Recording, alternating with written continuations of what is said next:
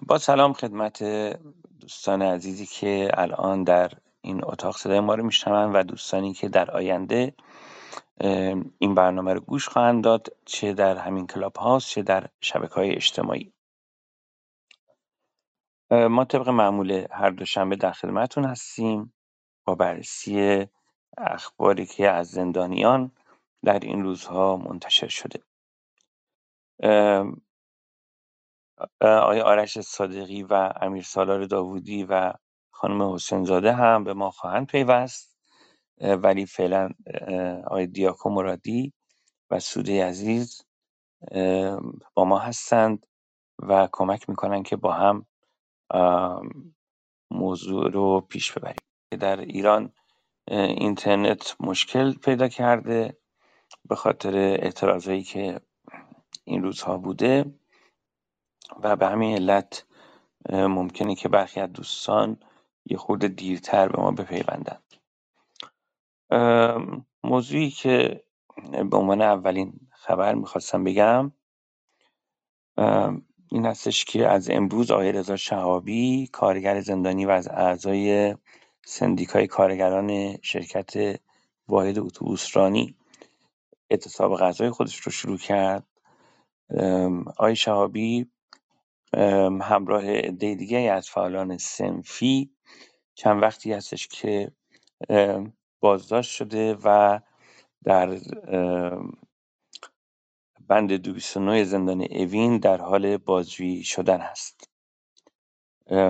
خب اتهامایی که به این دوستان دارن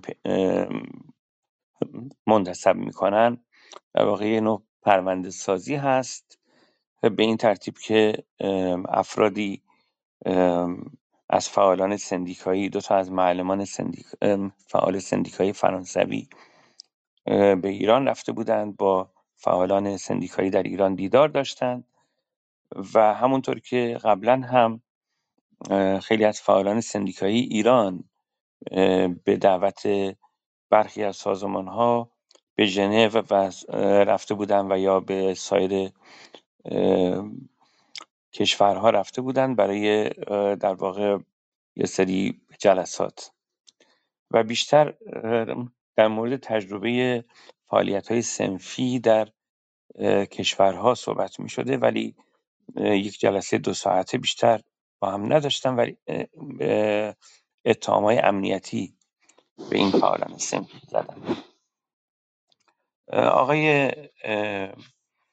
شهابی در بازجویی‌ها در واقع مدام تحت فشار هست برای اعتراف کردن به اون چیزهایی که بازجوها میخوان و خب ایشون هم خب زیر بار نرفته و ضمن اینکه ایشون میگه که مرتب بازجوها میگن که سندیکای سندیکای غیرقانونی شرکت واحد که پاسخ ایشون در واقع این هستش که من این رو قبول ندارم و فعالیت‌های سندیکایی به هیچ وجه غیرقانونی نیست و ایران یکی از اعضای سازمان جهانی کاره. قرار بازداشت ایشون 1 ماه دیگه تمدید شده و تهدیدها و فشارها خیلی زیاده. در اتاقای کوچیک 209 هستن که خیلی تعداد افراد هم اونجا زیاد هست. وضعیت جسمی آقای شهابی خوب نیست و قبلا ایشون در بازداشت‌های قبلیشون مشکل گردن درد و کمر درد گرفته بودن که اگر در واقع مراجعه کنید به سوابق ایشون خواهید دید که دفعات قبل هم که ایشون بازداشت شده بودند خیلی تحت شکنجه بودند و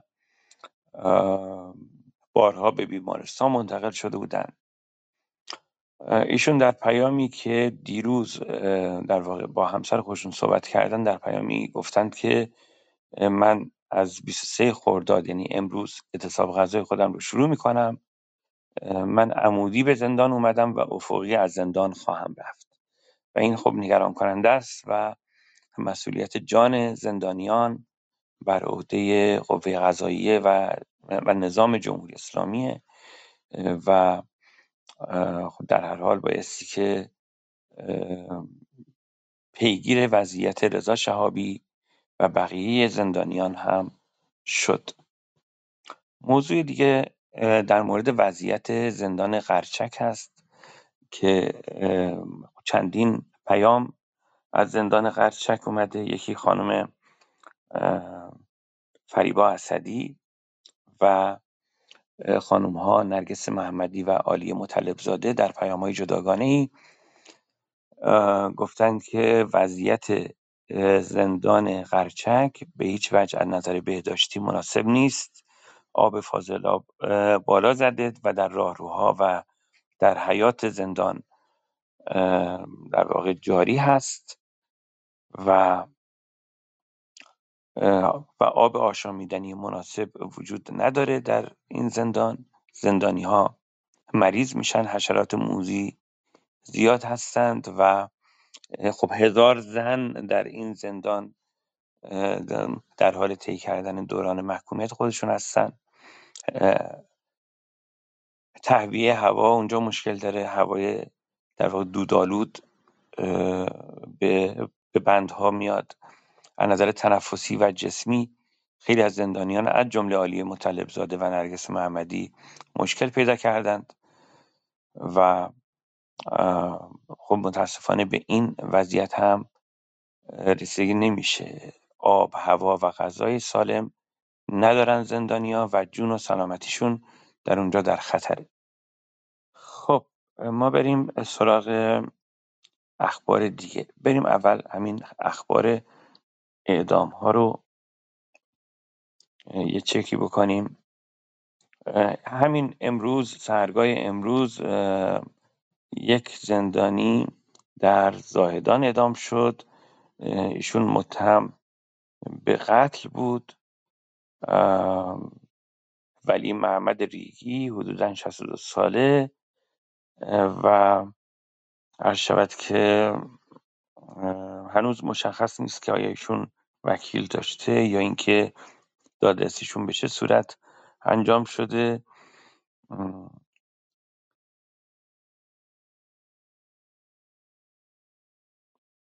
باز دوباره دیروز یک سرباز وظیفه در کرمانشاه اعدام شد. ایشون در میدان تیر پادگان چندی پیش فرمانده خودش رو به قتل رسونده بود. ما در طی یک سال گذشته اخبار زیادی در مورد سربازان شنیدیم که سربازانی بودند که حالا به علت مشاجره یا فشارهایی که در طی زندان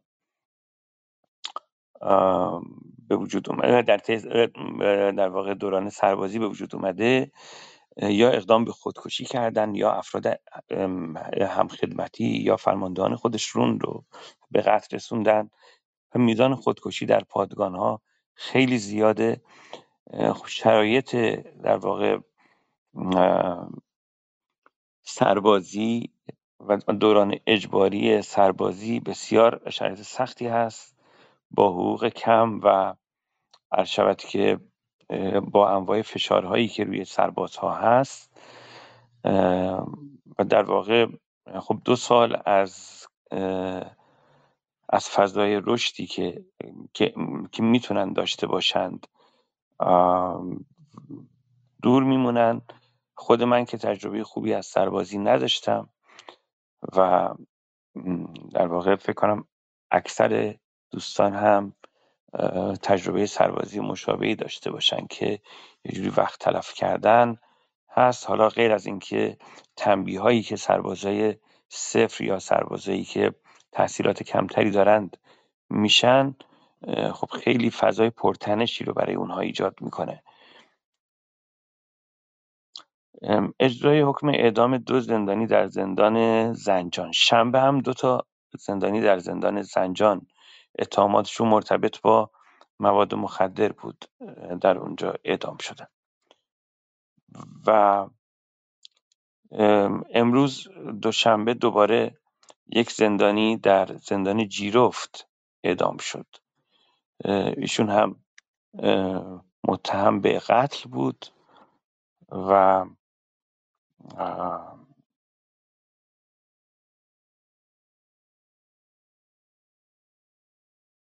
اسمشون هم نوشته شده اینجا فکر کنم. اسمشون رو بله، محمد هیجوان.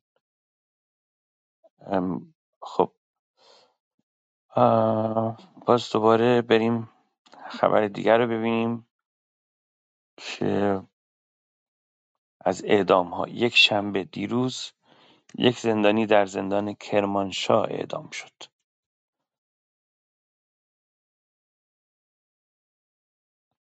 و 6 زندانی در زندان گرگان اعدام شدند. اتهامشون در واقع مربوط به تجاوز به عنف بوده. از فامیلیشون به نظر میاد که اهل سیستان و بلوچستان بودن.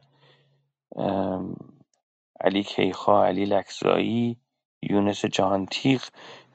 چون در استان گلستان خیلی از مهاجران از استان سیستان و بلوچستان حضور دارند.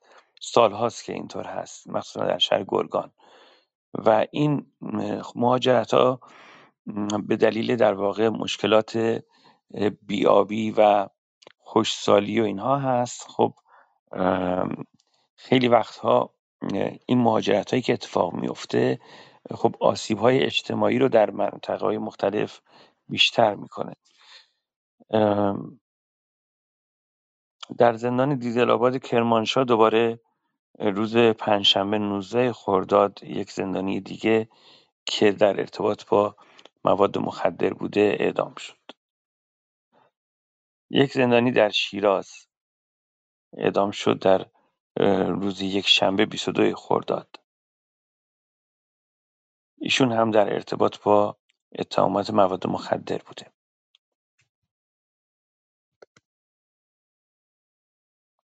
4 زندانی در زندان زابل روز شنبه 21 خرداد اعدام شدند. اتهام این افراد هم در ارتباط با مواد مخدر و قتل بوده. 2 زندانی در زندان مرکزی ارومیه جمعه 20 خرداد ماه اعدام شدند. این افراد هم اتهامشون مرتبط با مواد مخدر بوده. من همینجور دارم نگاه میکنم ببینم که بله، پنجشنبه 19 خرداد دوباره یک زندانی در کرمانشاه اعدام شد و بابت اتهام به قتل بوده. روز چهارشنبه 18 خرداد ماه 2 زندانی در زندان ایلام اعدام شدند.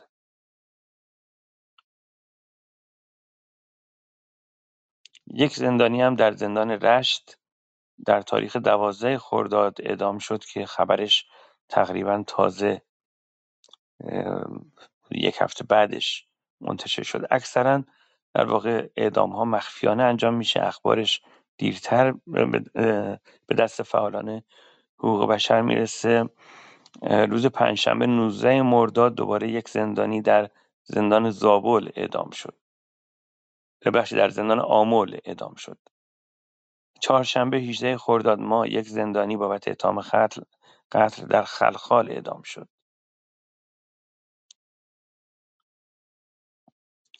2 زندانی 18 خرداد ماه چهارشنبه در زندان اردبیل اعدام شدند که بابت اتهام قتل. در بیرجند یک زندانی بابت اتهام مرتبط با مواد مخدر اعدام شد روز چهارشنبه. باز دوباره چهارشنبه یک زندانی در زندان ایلام اعدام شد. اینها همه در واقع افرادی بودند که در یک هفته گذشته از همینطور سه‌شنبه 17 خرداد ماه 2 زندانی در زندان سپیدار اهواز اعدام شدند.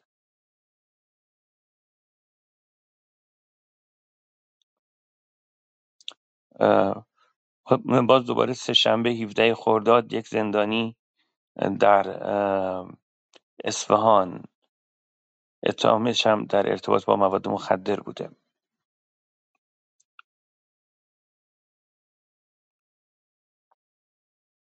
خب اینها همه در واقع این مواردی که من گفتم از دوشنبه هفته پیش، از جلسه هفته پیش تا الان بوده. من نشمردم که چه تعداد بوده، ولی خیلی زیاد بوده به نظرم، بیشتر از 15-16 نفر و هر هفته تقریبا همین وضعیت رو داریم. آرش جان الان میتونین شما صحبت بکنید؟ آرش عزیز. آقای طواف، آرش اصلا توی اتاق نیست، اینجا آیکونش برای ما دیده میشه. من از خودش پرسیدم، هنوز خودش نتونسته وارد اتاق بشه. بسیار خوب. من میتونم یه چند تا خبرها رو از هفته پیش. بذار من یه سلامی اول عرض کنم به امیر سالار داوودی عزیز. سلام امیر سالار جان. میدونم که امروز از سالگرد آزاد شدن شما از زندان آزادی موقتتون از زندان هست. سلام عرض میکنم، خیلی خوش اومدید. سلام عرض میکنم خدمت جناب عالی. صدا من میاد آقای طواف؟ بله بله صدای شما میاد. بله، بنده خدمت شما، بانو سوده، آرش عزیز، دیاکو و دیگر دوستانی که حاضرن سلام های گرم خودم رو تقدیم میکنم. بله سالگرد این سالگرده حالا توضیح دادم که خیلی اهمیتی نداره، صرفا به عنوان بهانه‌ای بود برای اینکه بتونم راجع به وضعیت زندانی سیاسی صحبت کنم که اتفاقا تونستم و فکر میکنم که خوب.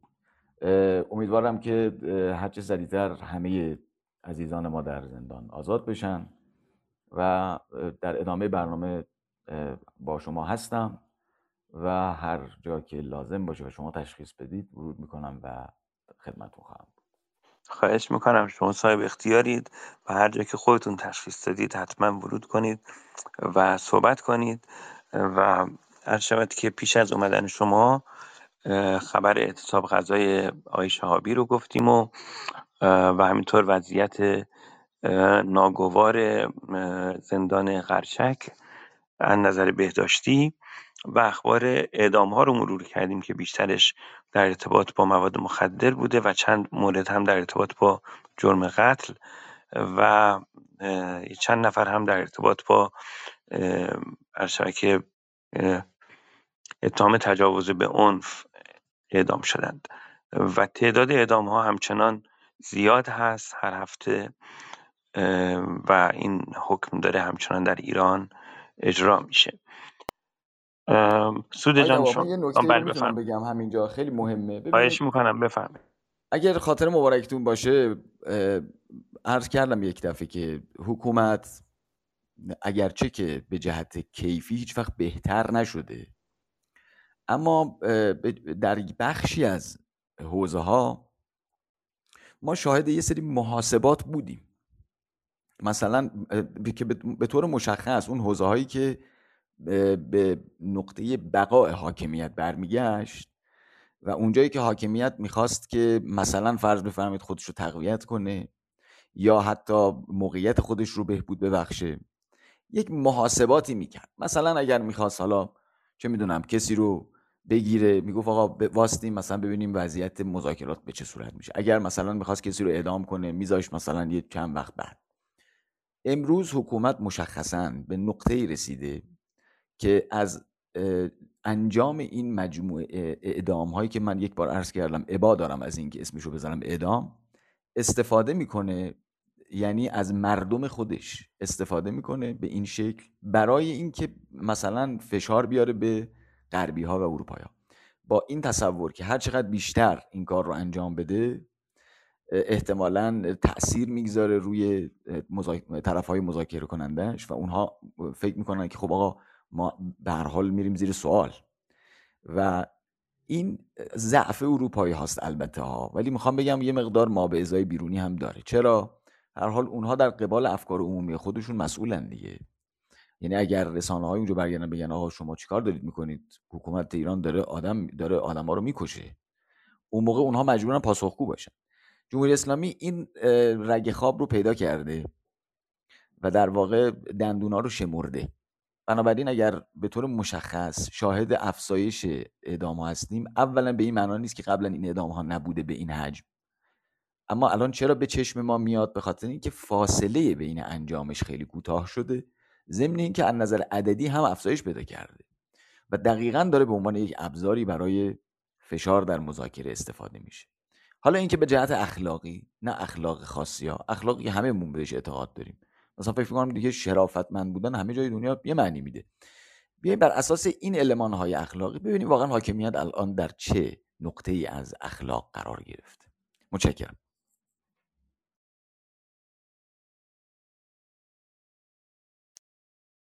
بله، خیلی ممنون از شما. خب متاسفانه این قضیه همونطور که شما گفتید استفاده از مردم ایران و فشاری که به مردم ایران میاد برای چونه زنی باب شده و ادامه داره و دیدن نتیجه هم میده دیگه. در مورد شهروندان دو تابعیتی به همین صورت عمل کردن، به طوری که الان در چند روز گذشته چند کشور به شهروندان خودشون اخطار دادن که به ایران میخواید سفر کنید مراقب باشید، امکان داره که به هر حال براتون این مشکلاتی پیش بیاد. خب سوده جان، شما لطفاً ادامه بدید خبرها رو. من بعد از اینکه شما صحبت کردید چند تا فایل صوتی هم هست که از پیامایی که از زندان ها داشتیم. چشم، منم سلامی دوباره عرض میکنم خدمت جناب امیرسالار داوودی عزیز و از سالگرد آزادیتون برای ما خب مبارکه. امیدوارم همیشه هم آزاد باشیم و زندانیای دیگه سیاسیمون هم آزاد بشن و ما زندانی سیاسی نداشته باشیم.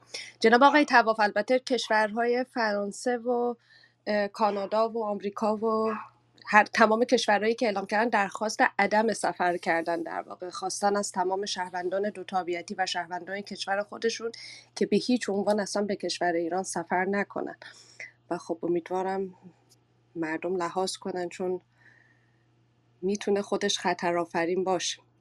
من یه چند تا از خبرهایی که از هفته پیش هست و میخونم تا وقتی که ببینیم میتونیم آرش عزیز رو دوباره داشته باشیم یا نه. خبر اول مربوط میشه به محکومیت 7 شهروند مسیحی به مجموعاً 28 سال حبس و جزای نقدی.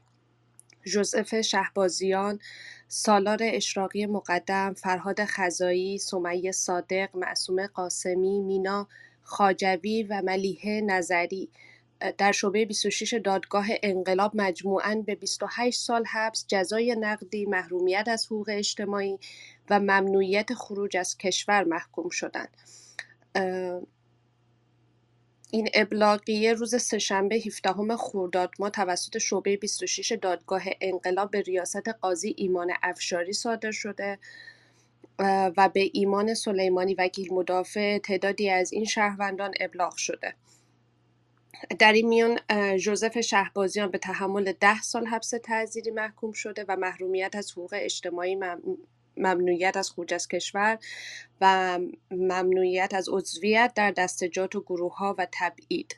همچنین مینا خواجوی و ملیحه نظری هر کدومشون به 6 سال حبس و معصومه قاسمی و فرهاد خزایی هر کدوم به 1 سال حبس تعزیری محکوم شدند. سالار اشراقی مقدم و سمیه صادق هم هر کدوم به 4 سال حبس تعزیری محکوم شدند و محکومیت خانم صادق به جزای نقدی به مبلغ 40 میلیون تومان تبدیل شده. خبر بعدی در مورد تداوم بازداشت و بلا تکلیفی آنیشا اسداللهی و کیوان مهتدی هستش که این دو فعالین کارگری هستند که بیش از 1 ماه از زمان دستگیریشون میگذره و در بازداشتگاه بند 209 زندان اوین هستن و همچنان در بلا تکلیفی. این دو عزیز در تاریخ 19 اردیبهشت ماه در منزلشون بازداشت شدن.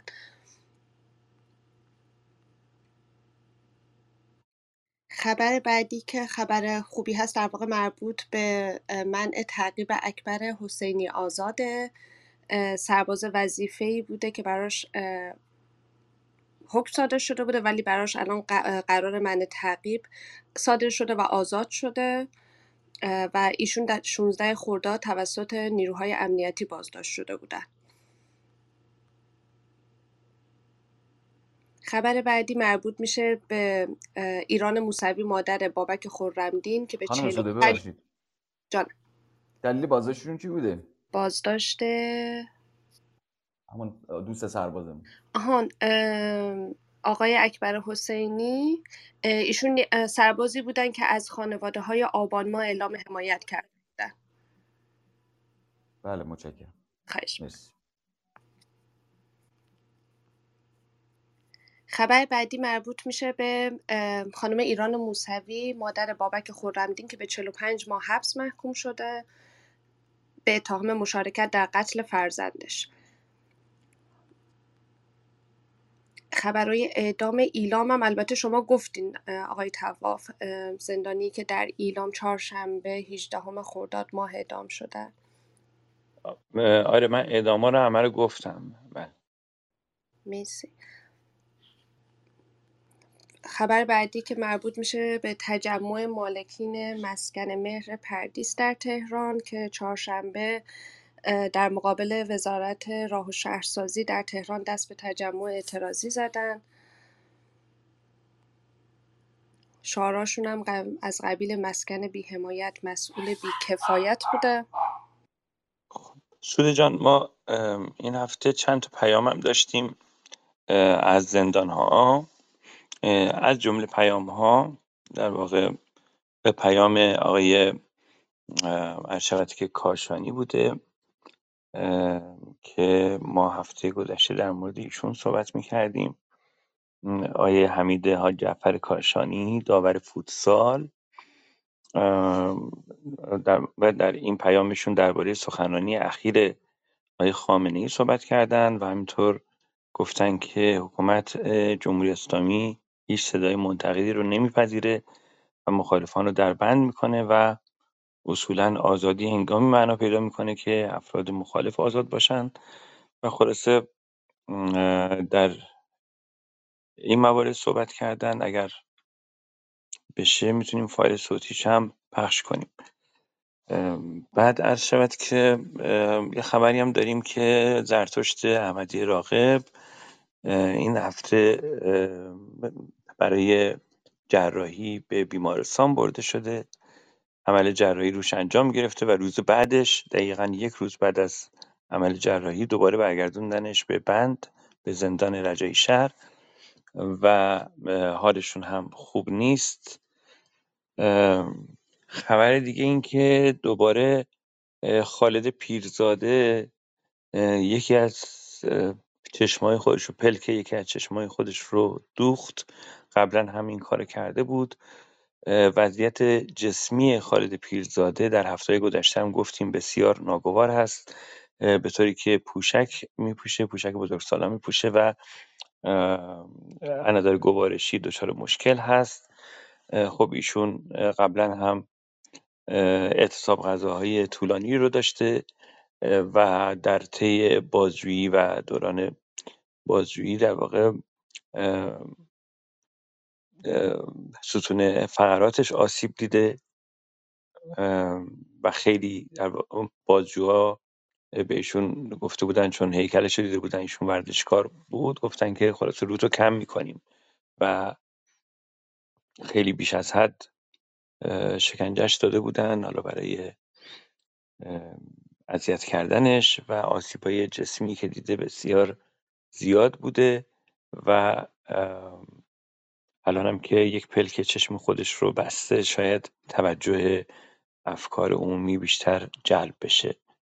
خبرش البته من ندیدم در جایی منتشر شده باشه. دیروز یکی از دوستان خبرش رو توی چت بهم گفت و خب خبرش رو ما معمولا از طریق یاشار میدیدیم که یاشار معمولا اخبار خالد رو پخش میکرد که خود یاشار تبریزی هم الان در زندانه.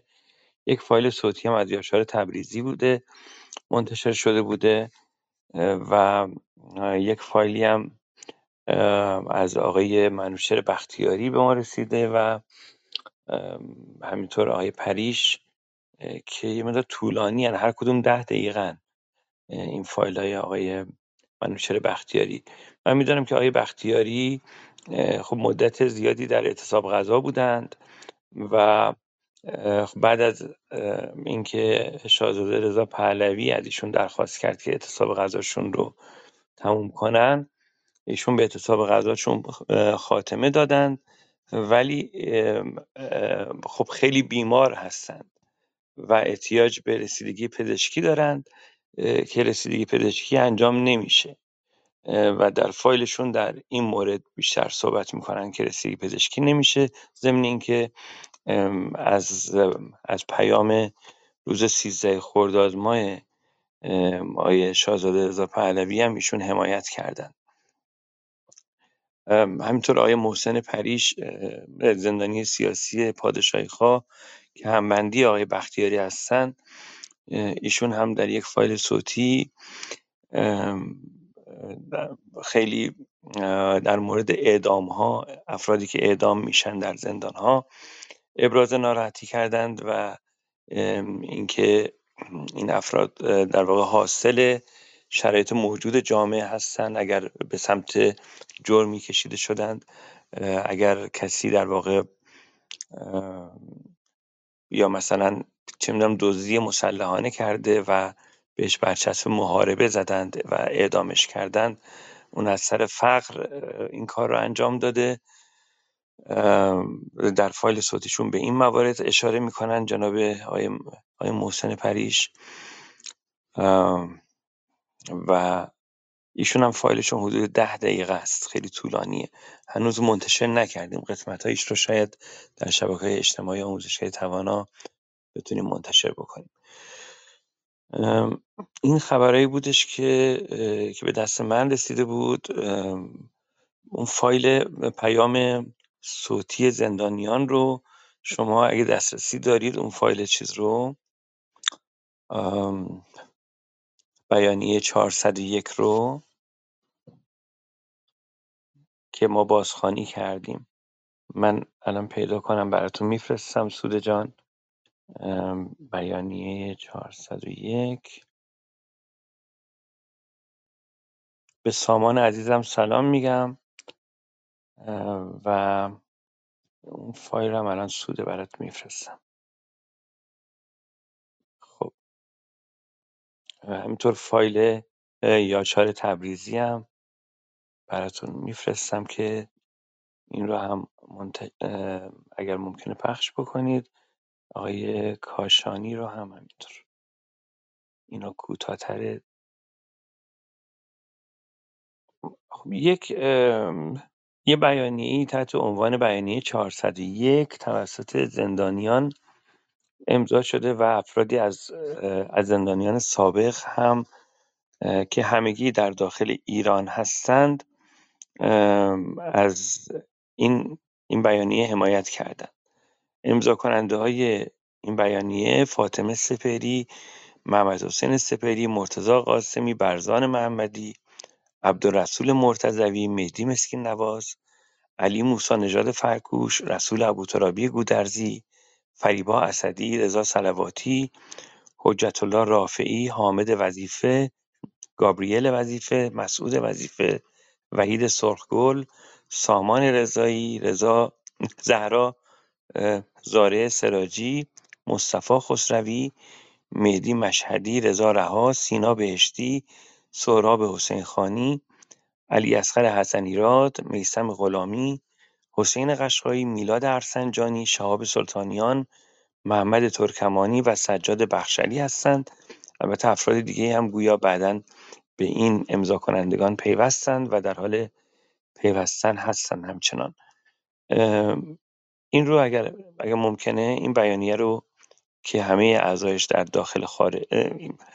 داخل ایران هستند و فکر کنم حدود نصفشون هم هنوز در زندان هستن، اینو اگر امکان داره سوده جان اول بذارید. من دوستا از خبرهایی که جا انداختم رو بخونم و این فایل صوتی رو پخش کنم. یه خبر برمیگرده به اجرای حکم آقای جلال قادریزاد که جهت حبس راهی زندان اشنویه شدن. ایشون ایشون در دادگاه انقلاب اوشنویه به ریاست قاضی رضایی به اتهام عضویت و همکاری با یکی از احزاب مخالف نظام ابتدا به 3 سال حبس تعزیری محکوم شدند که این حکم پس از تسلیم به رأی به 2 سال و 3 ماه حبس کاهش پیدا کرده و دوشنبه 16 خرداد ماه جهت اجرای حکمشون راهی زندان این شهر شدند. و خبر بعدی که جا انداخته بودم مربوط میشه با بازداشت 2 شهروند در قائم شهر که به دلیل توهین به سرود سلام فرمانده در واقع با دستور دادستان این شهر بازداشت شدن. این 2 شهروند 2 خانم بودن که در شهرستان قائم شهر گفته شده به این سرود توهین کرده بودن و به این دلیل به دستور دادستان این شهر بازداشت شدن. من الان فایل بعدن حالا راجع به این هم بعد میخوایم که بعدن امیر سالار صحبت کنه که اصلا چنین چیزی چه در واقع چیز آیا وجاهت قانونی داره به خاطر حالا توهین به یک سرود افراد رو بازداشت بکنن یا نه. اون فایل رو الان شما بذارید. مرسی. حتما.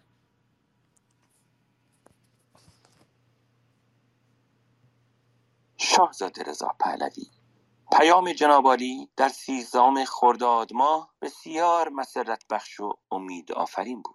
در این پیام صداقت و صمیمیت همیشگی شما با قاطعیت و صلابت همراه گردید و جایگاه جناب عالی را به عنوان پیشاهنگ خیزش همگانی ملت ایران در مقابل استبداد و ستم حاکمان جمهوری اسلامی تثبیت کرد. تحلیل شما از شرایط کنونی کشور واقع بینانه و راهنمودهایتان بر فعالان داخل و خارج از کشور رهگشاست. پاسخ طنزآمیزی که شما به پرسش شیطنت آمیز استمرار طلبان در مورد توانمندی نظام جایگزین جمهوری اسلامی می‌دهید جالب و روشنگر است. آنجا که میگویید آیا تصور میشود که کشور بزرگ ایران با 85 میلیون جمعیت جایگزینی برای کسانی که شغل اول و آخرشان روزخوانی است ندارند؟ حتما دارند.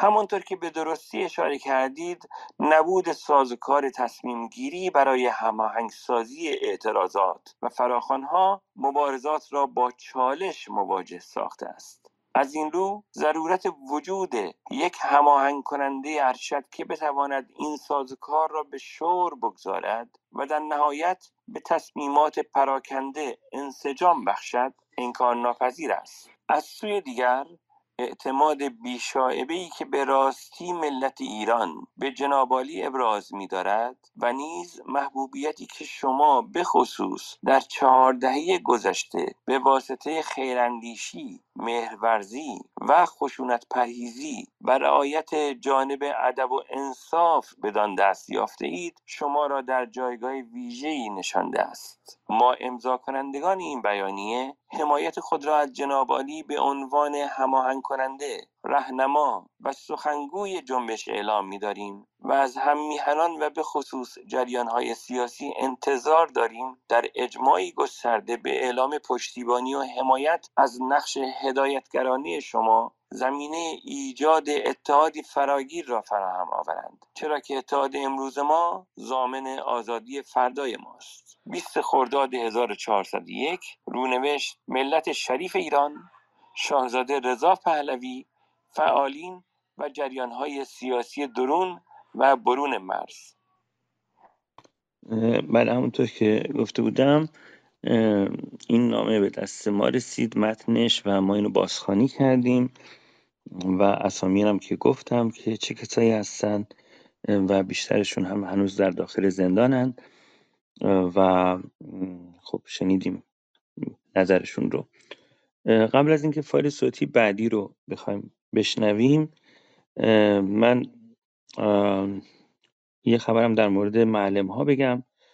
آقای مهدی فتحی و آقای ناصر موسوی از معلمان فعال صنفی در استان فارس این هفته بازداشت شدند. در واقع ما در چند وقت اخیر مرتب داریم در استان‌های مختلف اخباری میشنویم در مبنی بر بازداشت شدن معلمان و فعالان صنفی. آقای فتحی چند وقت پیش حکم 8 سال زندان و 2 سال تبعید و ابطال گذرنامه و ممنوعیت از خروج کشورشون تایید شده بود و شاید که ایشون معلم تاریخ هستند و در تجمعات شیراز چند بار سخنرانی کرده بودند.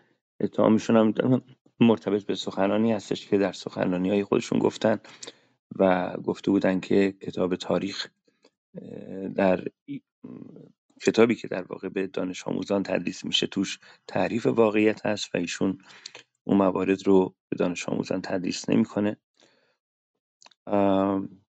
آقای ناصر موسوی هم بازرس انجمن صنفی معلمان فارس بودن. ایشون بازداشت شده بودن، چند روزی ازشون خبری در دسترس نبود تا اینکه مشخص شد که ایشون هم بازداشت شدن و از 11 اردیبهشت به بعد میزان بازداشت معلم ها گسترش پیدا کرده. البته معلمان ایران به دعوت شورای هماهنگی تشکل‌های صنفی معلمان دوباره 26 خرداد ماه یک تجمع سراسری دارند و حالا شاید با توجه به این اعلام دوباره حالا حکومت اومده داره یه سری بازداشت انجام میده. بفرمایید سوده جان، فایل بعدی رو بذارید.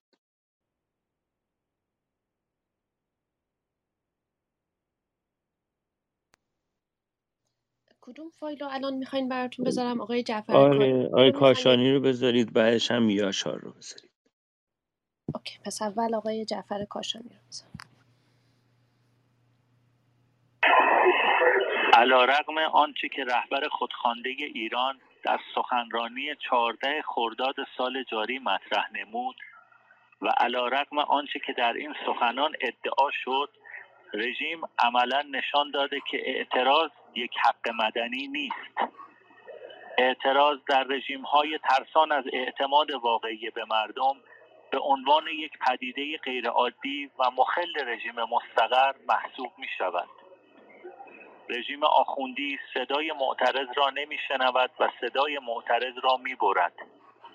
نمونه بارز آن وجود صدها نفر زندانی سیاسی، عقیدتی و صنفی کارگری در زندان‌های رژیم و شیفت‌های کاری خارج از وقت اداری دادسرای امنیت اوین و ارسال پرونده‌های بسیار به بیدادگاه‌های انقلاب میباشد. حضور اخیر خامنه‌ای در جمع اندک طرفداران جیره‌خوارش و ابراز سخنان تکراری و کلمه واژه دشمن و مطالبه حمایت و تأیید از سوی مردم رنج کشیده ایران خبر از ناآگاهی رهبر خودخوانده از اوضاع اجتماعی و اقتصادی مردم ایران داشت. در حالی که در سالهای اخیر و خصوصا این روزها شهروندان ایرانی حتی برای خرید غذاهای پایه 3 تا 5 برابر مبالغ گذشته را می‌پردازند، نفرین فروپاشی عنقریب رژیم ولایت فقیه را در گرداب خود فرو خواهد کشید. 17 خرداد 1401 زندان اوین.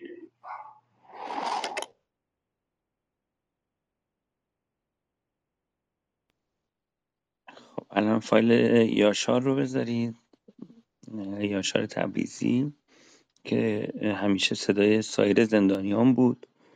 خودش الان مدتی هستش که در بازداشت به سر میبره. چشم، من فقط پیشاپیش عذرخواهی میکنم از صدایی که تو پشت زمینه میاد. من تلاش میکنم ساکتشون کنم، خیلی موفق نیستم. عذرخواهی میکنم فقط. با درود به همه ایرانیان. یاشار تبریزی هستم. اینجا تهران، ندامتگاه زندان تهران بزرگ. سخنی کوتاه با اینکه حرفی برای گفتن باقی نمانده است. من را به خاطر مطالبات و اعتراضات مدنیم به ساختار ناکارآمد و فریبکار حکومت ولایی فقیهان یا همان جمهوری اسلامی که ثمره‌ای جز نابودی منابع مادی و معنوی ایرانیان در طول 44 سال به همراه نداشته است، در بند کردند.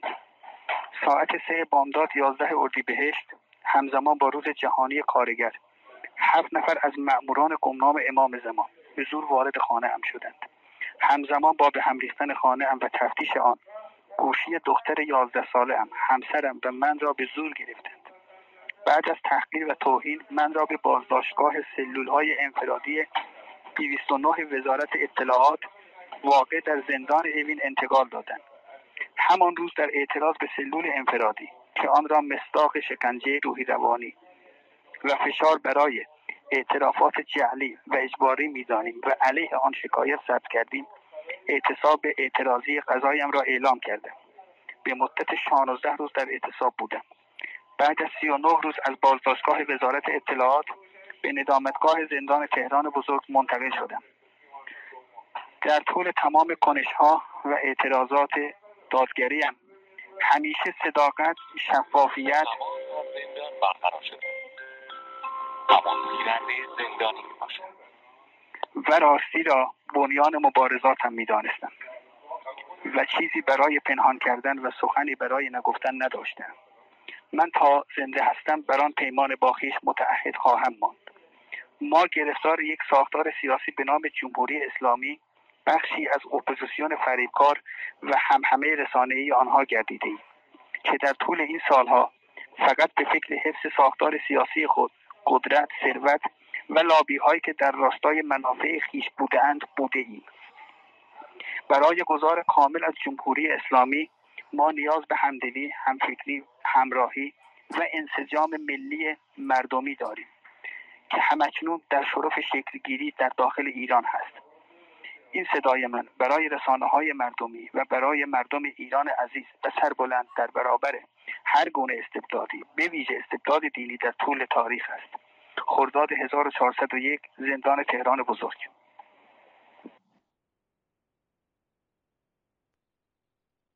متشکرم سود جان. یک نوشته ای هم آقای مهندس کیوان صمیمی از زندان سمنان منتشر کردن در کانال خودشون. من اینو با اجازهتون میخوام اینجا بخونم. زندان هراسی سد راه جنبش اجتماعی. از انقلاب 57 به این سو دست کم ربع قرن است که اکثریت مردم ایران خواهان تغییر وضع موجود هستند. این خواسته که جزء حقوق ملت است، بارها از طریق انتخابات به صورت شفاف مطرح شده. اما استبداد دینی حاکم که از اساس به مردم سالاری و رأی اکثریت باور ندارد، این حق بدیهی را زیر پا گذاشته است. از آنجایی که در ارتباط با حکومت‌های یک سالار حق دادنی نیست بلکه گرفتنی است، مردم و دموکراسی خواهان در سالهای اخیر و بعد از افت و خیزهای راهبردی به گرفتن حق از طریق حضور در میدان و اعتراضات خیابانی روی آوردند.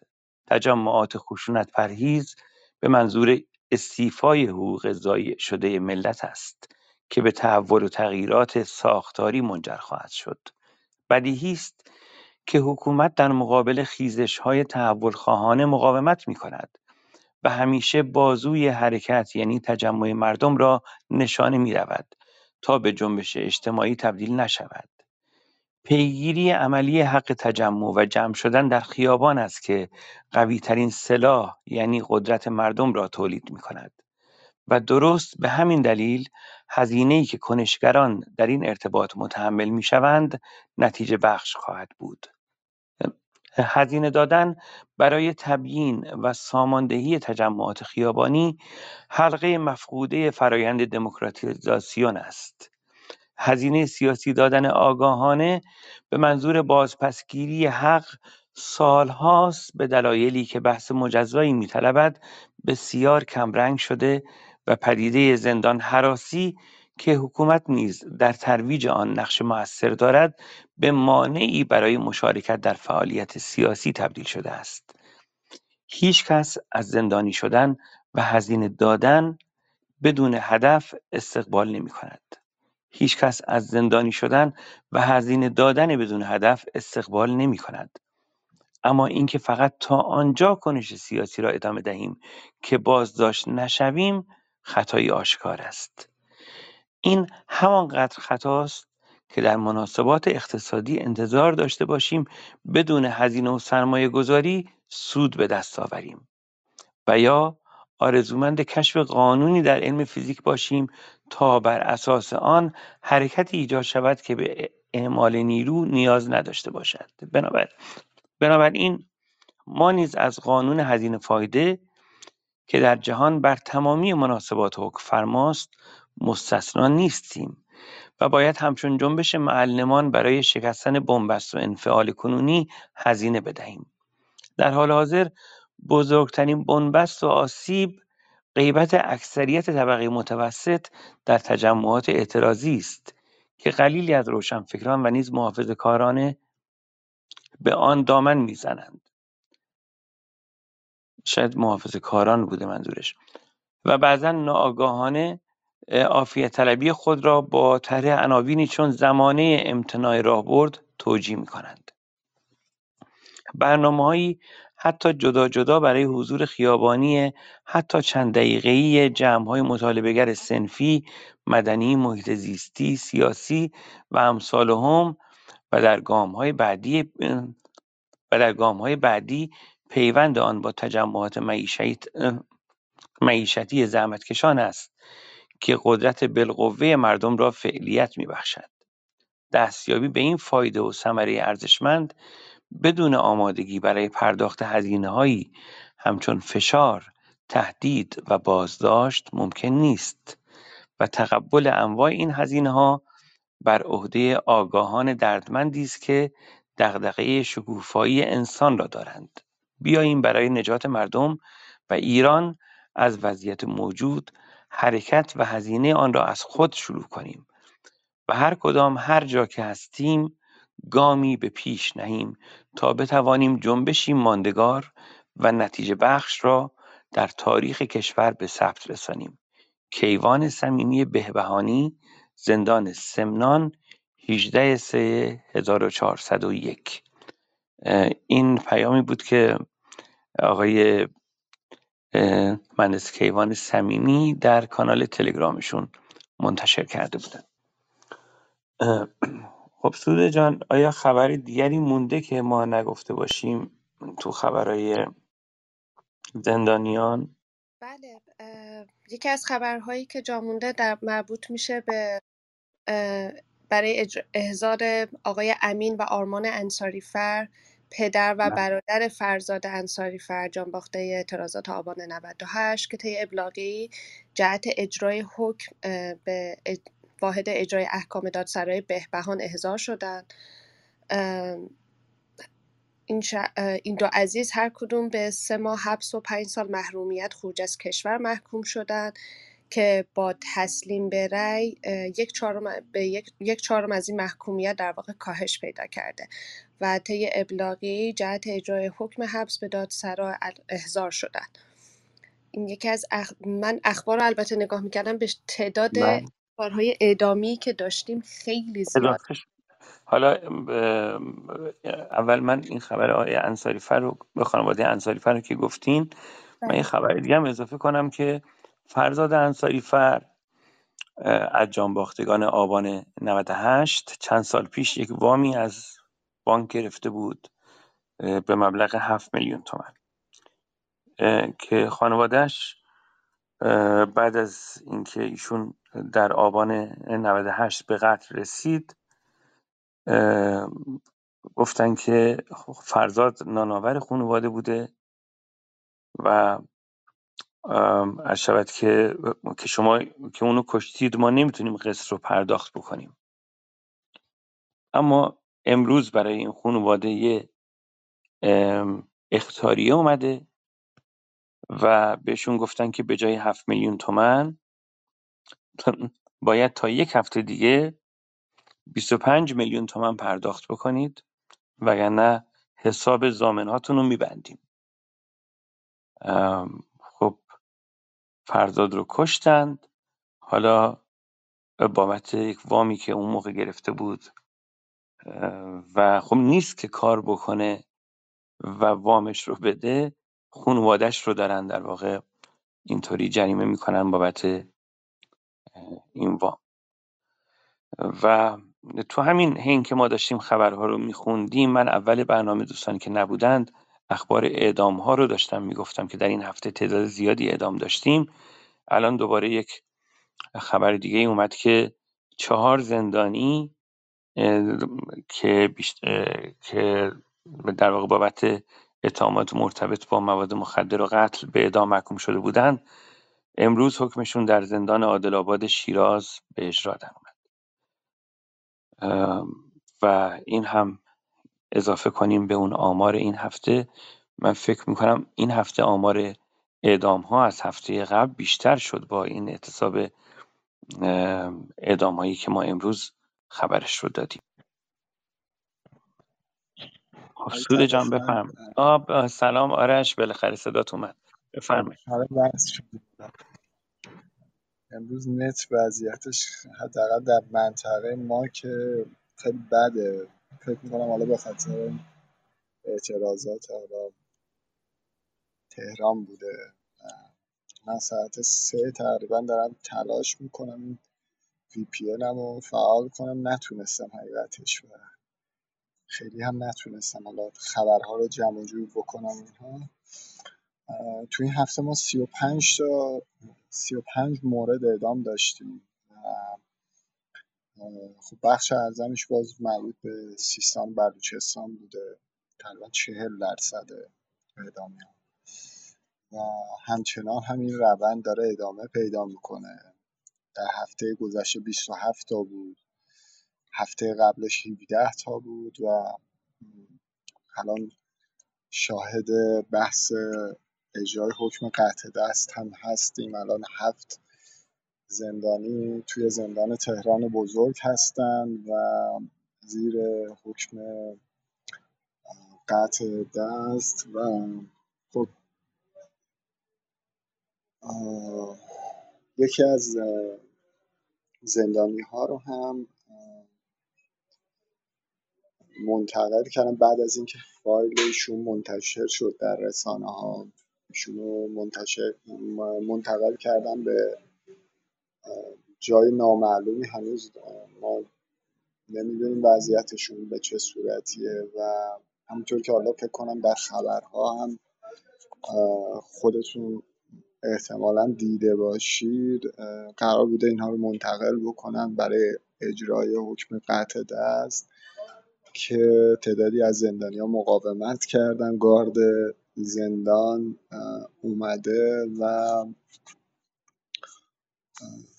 زندانی‌های دیگه هم مقاومت کردن، اجازه ندادن چند تا از اینهایی که قرار بوده انگشت دستشون قطع بشه به بیرون از بند منتقل بشن و به همین دلیل هم حالا حکم عقب افتاده. ولی خب هر آن احتمال اجرای حکم هم وجود داره و نکته جالبش هم این بوده، به اینها گفته بودن که همون شبی که قرار بوده منتقل بشن برای اجرای حکم و مقاومت کرده بودن، گفته بودن شما رو منتقل میکنیم به زندان رجایی شهر برای اجرای حکم، که تا اونجایی که من میدونم و در جریان به قول معروف روند زندان رجایی شهر اجرای حکم ها هستن، میدونم اونجا اصلا قطع دست انجام نمیشه و مشخصا خواستن که به یک نحوی جلوی زندان اوین شلوغ نشه احیانا اگر بخوام منتقل بکنن این زندان. خبرهای دیگه هم یه مورد خبرم آقای رضا سلمانزاده بود که خب ایشون رو هم از 22 اردیبهشت ما بازداشت کردن و خب تقریبا ما بیخبر بودیم اصلا از این قضیه تا یکی از بچه ها با خانوادهش ارتباط گرفته و پسرش اعلام کرده که از 22 اردیبهشت ماه ایشون در بازداشت هستن در بند 209 و چیزی هم که حالا به خانواده گفتن که آقای سلمانزاده اتهامش اینه که حکومت رو متهم به این کرده که پسرش رو کشته و فعلا هم باز آخرین خبری که داشتیم مثل این که اعلام کردن که میتونیم یعنی قرار وثیقه براشون صادر کردن 700 میلیون تومان که این خانواده توان تقبل این وثیقه رو ندارن، چون مستاجر هم هستن و فعلا آقای سلمانزاده متاسفانه در بند 209 همچنان مونده. خبر بعدی هم در مورد آقای باقری بود که باز هم فکر کنم در جریانش هستید. خب امروز 36مین روز اعتصاب غذاش هست و وضعیت جسمانی مساعدی هم نداره. تقریبا تا چند روز پیش که ما از ایشون اطلاع داشتیم برای حالا انجام کارهای خیلی جزئی هم بچه‌ها دارن بهش کمک میکنن، مثلا رفتن برای حموم یا دستشویی، یکی دو تا بچه‌ها کمک میکنن میبرنش. و خب حتما قبل از اعتصاب هم عکسش رو به یک نحوی دیدید که خب یه آدم ورزشکاری و خیلی درشت هیکل هم بوده و خب تقریبا توی این مدت عملا بدنش تحلیل رفته و شرایطش به گونه‌ای شده که خب خیلی سخت میتونه حتی کارهای جزئی خودش رو انجام بده. و دیروز هم خانواده‌اش رفته بودن جلوی مجلس که متاسفانه اومده بودن و برادرشون رو بازداشت کرده بودن و اون جمعی هم که حالا اونجا به صورت مسالمت آمیز نشسته بودن و کاری هم به کسی نداشتن حالا متلاشی کرد. البته برادرش حوالی شب آزاد کردن. 2 تا برگه برادرش داشته شکایت و تظلم خواهی که وضعیت برادر من به این صورته و حالا شرح ماوقعی که از وحید نوشته بوده میخواسته ببره و بده به نماینده های مجلس که همون برگه ها هم گرفته بودن و گفته بودن باید تعهد بدین که دیگه در مقابل مجلس حاضر نمیشید. عرض کنم که در مورد وحید باقری، من امروز تصاویری که میدیدم عکس فرزند خردسالشون بود که در اون تجمع حضور داشت.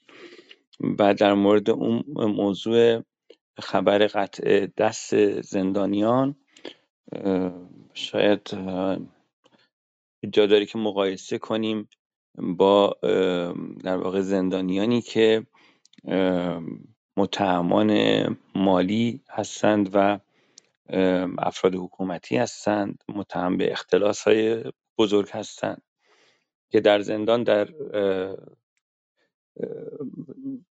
در واقع بیشترین امکانات رو دارن، امکانات خیلی زیادی دارن.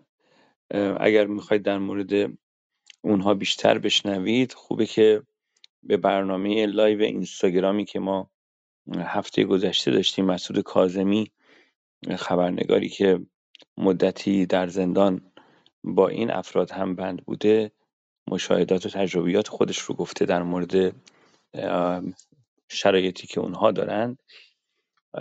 خوبه که یک مقایسه داشته باشیم. این زندانیانی که حالا به خاطر حالا احتمالاً دزدیایی که از سر فقر انجام دادن و شاید مقدار زیادی هم نبوده بخوان دستشون رو قطع کنن. در چند سال پیش یادمه که یک مورد قطع دست بود در استان خراسان انجام شد به خاطر اینکه فردی چند تا گوسفند دزدیده بود و خب ما شاهد هستیم که الان میلیاردها میلیارد از اموال مردم سرقت میشه توسط عوامل حکومت که در دستگاه‌های مختلف دستن در کار هستند، ولی چنین مجازاتی برای اونها اعمال نمیشه. هرچند اصلا این مجازات قطع دست یک مجازات قرون وسطایی و ارتجاعی و وحشیانه است و جنبه پیشگیرانه و جنبه این که بخواد از وقوع جرایم جلوگیری بکنه نداره. عملا در طی همین سالها خب میزان جرایم بیشتر شده و ریشه همین این جرایم فقر و تبعیضی که در جامعه گسترده شده. اخیراً میزان دزدی موبایل، دزدی نمیدونم در آپارتمان، دزدی نرده های پل عابر پیاده و این موارد خیلی زیاد مشاهده میشه طبق گزارش‌هایی که در خبرگزاری‌ها منتشر میشه و آماری که داده میشه و اینها همه ناشی از فقر ملت هست. دریچه‌های عرض که آب و خیلی چیزهای دیگه در واقع میبینیم که هر چیزی که در واقع تا حدی ارزش مالی داشته باشه الان دزدیده میشه. خب آرش گویا قطع شد و نمیدونم اون فایل صوتی هادی رستمی رو شما شنیدید سود جان؟ یکی از همین متهمانی که گفتن که قرار بود که انگشتان دستش رو ببرند. بله بله، اون فایل صوتی رو من فکر کنم بتونم پیدا کنم اگه بخوایم پخشش کنم. آقای طواف، بله بفرمایید. اجازه بدید من یه نکته رو در پیوند با همین مسئله‌ای که فرمودید و بسیار نکته مهمی هم بود عرض بکنم. خواهش میکنم بفرمایید. ببینید همین چند روز پیش مسئله سرقت از بانک، از صندوق در واقع امانات بانک ملی پیش اومد. من تحلیل‌های زیادی رو خوندم، مطالعه کردم، پیگیری کردم. بسیار از همکاران من حقوقدانان بالاخره اظهار نظر کرده بودن، اما به نظرم میاد که وقتی ما میخوایم راجع به یک مسئله‌ای در این ابعاد اظهار نظر بکنیم باید خیلی جهات مختلفی رو در نظر بگیریم. چون بسیاری از همکاران من متاسفانه نگاهشون صرفاً بر مبنای رابطه بانک و صاحبان صندوق بود. یعنی در واقع در بستر حقوق خصوصی اومده بودن موضوع رو دیده بودن. اما من میخوام در پیوند با همین مسئله‌ای که شما عنوان کردید نکته‌ای رو بگم که به نظرم مورد غفلت واقع شد و اون هم مسئولیت پلیس در تأمین امنیت کشور و مردم هست. ببینید خیلی جالبه که پلیس سعی میکنه مسئولیت خودش رو این میان نادیده بگیره و به اصطلاح خاک بریزه روش. اما حداقل من باید این رو بگم که یکی از، در واقع شاید بهتر بگم، مقصرترین نهاد در ماجرای سرقت صندوق امانات اگر موضوع از جمله پروژه‌های تعریف شده ای نباشد و یک اتفاقی بوده که به هر حال افتاده، قطعاً پلیس تهران درش مقصر. حالا چرا؟ ببینید شما فکر کنید اصلا صندوق اماناتی هم نبود. فکر کنید چند نفر با هم تصمیم میگیرن میرن یه جایی رو اجاره بکنن و چند تا از این صندوق‌های نسوز و از این صندوق‌های کاوه که تو ایران هم تولید میشه برن بزنن اون تو و بعد وسایلشون رو برن بزنن اون تو که محافظت بشه. اینجا که اصلا دیگه بحث بانک هم وجود نداره. آیا میتونیم بگیم پلیس هیچ مسئولیتی نسبت به تامین امنیت نداره؟ حالا چرا مسئولیت پلیس رو انگشت می‌نهم؟ به خاطر اینکه فاصله این صندوق تا کلانتری فلسطین شاید کمتر از 200 متر. یعنی جالبه که حتی اینو بدونید که به هر حال کلانتری‌ها گشت‌های سیار دارن، غیر از حالا گشت‌های 110 گشت‌های سیار دارن که این گشت‌های سیار دست کم در حوزه استحفاظی باید گشتشون رو بزنن و دائما مراکز حساس رو کنترل بکنن. اما این اتفاق نمیفته. مسئله این که شما میفرمایید بله نباید به خاطر این سرقت‌ها این مجازات‌ها اعمال بشه که کاملا درسته، اما میخوام بگم از این طرف ماجرا هم اگر افرادی که به صورت بالقوه قصد سرقت و دزدی دارن بدانند که پلیسی وجود داره که مسئولیت شناسه و مقتدره، قطعاً بازدارندگی ایجاد میشه. اما جای تأسفه که بعضن گزارش‌هایی به ما رسیده که پلیس خودش ذی‌مدخل بوده در پروسه سرقت، یعنی با دزدها در واقع، با سارقین در واقع دست به یکی داشته و سهم می‌برد. من نمیدونم شاید تو همین اتاق بود گفتم که من پدرم مثلا کارمند شرکت نفت بودن و مدتی هم مثلا مدیر تدارکات ویژه بودن و بحث مناطق نفتی و اینها رو در واقع هندل می‌کرد. ایشون یه بار رفته بودن بلوچستان و کرمان برای بازدید، با این اتوبوس‌ها میرفتن، یه اتوبوس مجهز داشتن که با اون سفر میکردن چون بعد از شهری به شهری میرفت.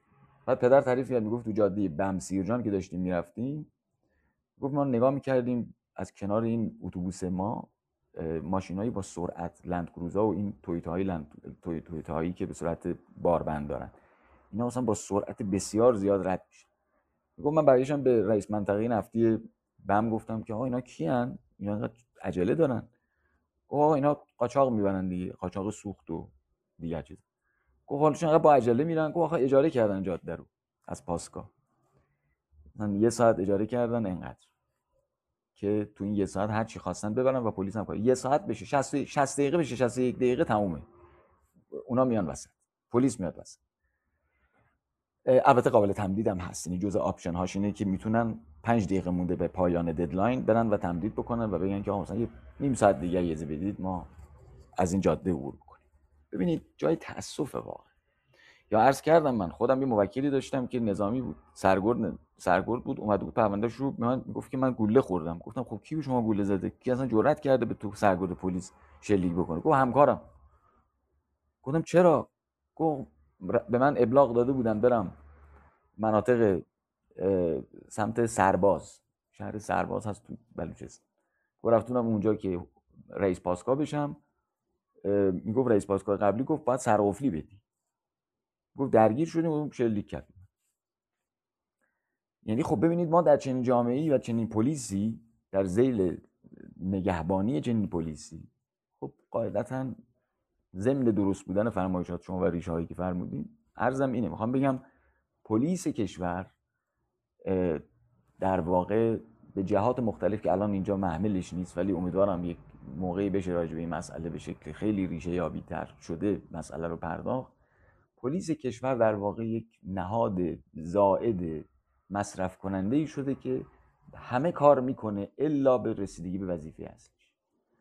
یعنی به جای اینکه اون شیشلولی که به پر کمرش بسته رو علیه قطاع طرق و در واقع سارقین و کلاهبردارا و جانیان به کار بگیره، علیه یک خانم آقایی که با بچه 10 ماهشون اومدن تو پارک به کار میگیره. و این معنایی نداره جز اینکه پلیس یک کشور ضعیف کش شده. و این دقیقاً بلایی است که حکومت جمهوری اسلامی سر این مملکت آورده. چون ما یه زمانی پلیس آگاهیمون انصافاً در آسیا نامبر 1 بود. حتی بعد از انقلاب تا هول و هوش سال مثلا در میانه دهه 70 پلیس ما پلیس مقتدر بود. مخصوصاً آگاهی ما یا دایره قتل ما کارآگاهان زبده‌ای داشتن. در قبل از انقلاب که اصلا مقایسه میشد با اسکاتلند یارد، جدا مقایسه میشد. ولی امروز چه چیز مانده از پلیس؟ سپاسگزارم. خیلی ممنون امیر سالار جان. گفتی منطقه سرباز. من از سال 78 بعد از جریان کوی دانشگاه بازداشت شده بودم. اون موقع سرباز بودم.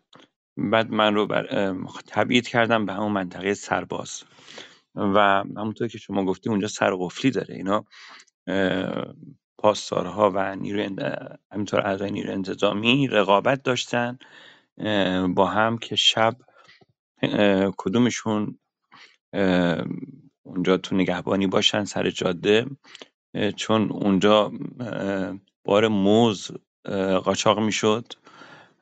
اون موقع از هر کامیونی فکر کنم 150,000 تومان رشوه میگرفتن که اجازه بدن که اون کامیون رد بشه و بینشون دعوا میشد که امشب نوبت منه که برم اونجا. هر شبی چند میلیون تومان اون موقع سال 78 هر کدومشون هر شبی چند میلیون تومان اونجا درآمد داشتن از بابت همین رشوه گرفتن از کامیون هایی که اونجا بار قاچاق موز داشتن.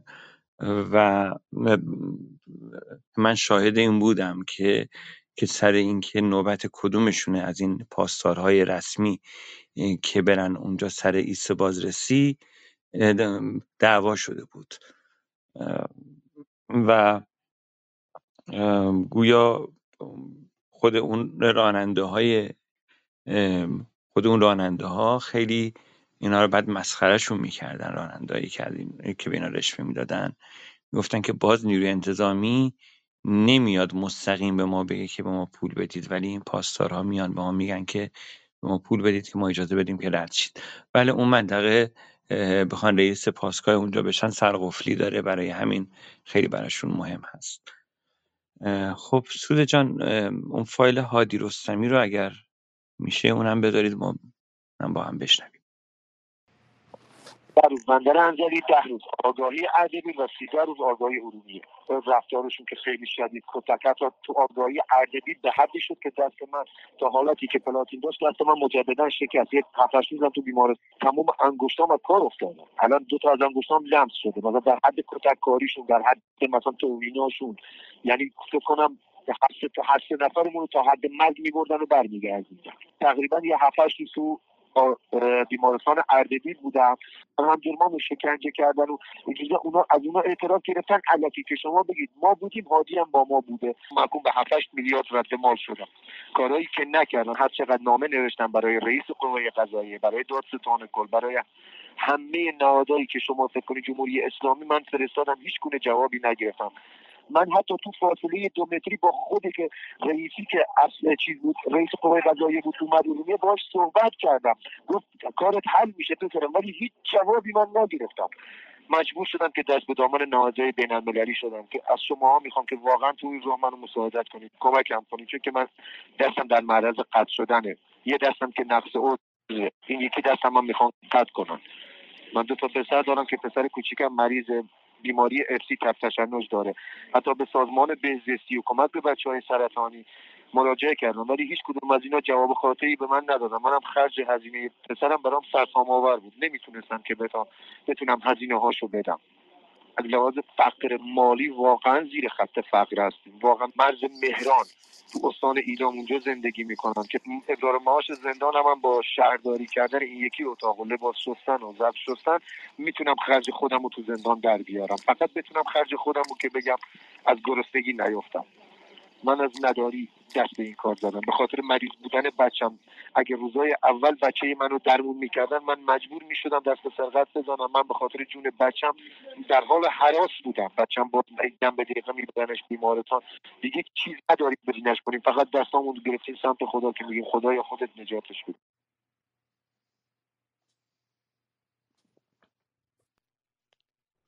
بله، خب شنیدیم با هم که یک چنین فردی رو حالا دستش رو، انگشتش رو میخوان قطع بکنند، ولی خب دوستانی که در زندان بودن حتما دیدند و مشاهده کردند که متهمان مالی کلان در چه وضعیتی دارن زندگی میکنن، از چه امکاناتی در داخل زندان برخوردارند. و این روزها هم در واقع درباره آقای اکبر طبری هم یک خبری منتشر شده بود که گویا از برخی از اتهاماتشون ایشون تبرئه شدند و خب خیلی اگه یادتون باشه خیلی در واقع دادگاه ایشون سر صدا کرده بود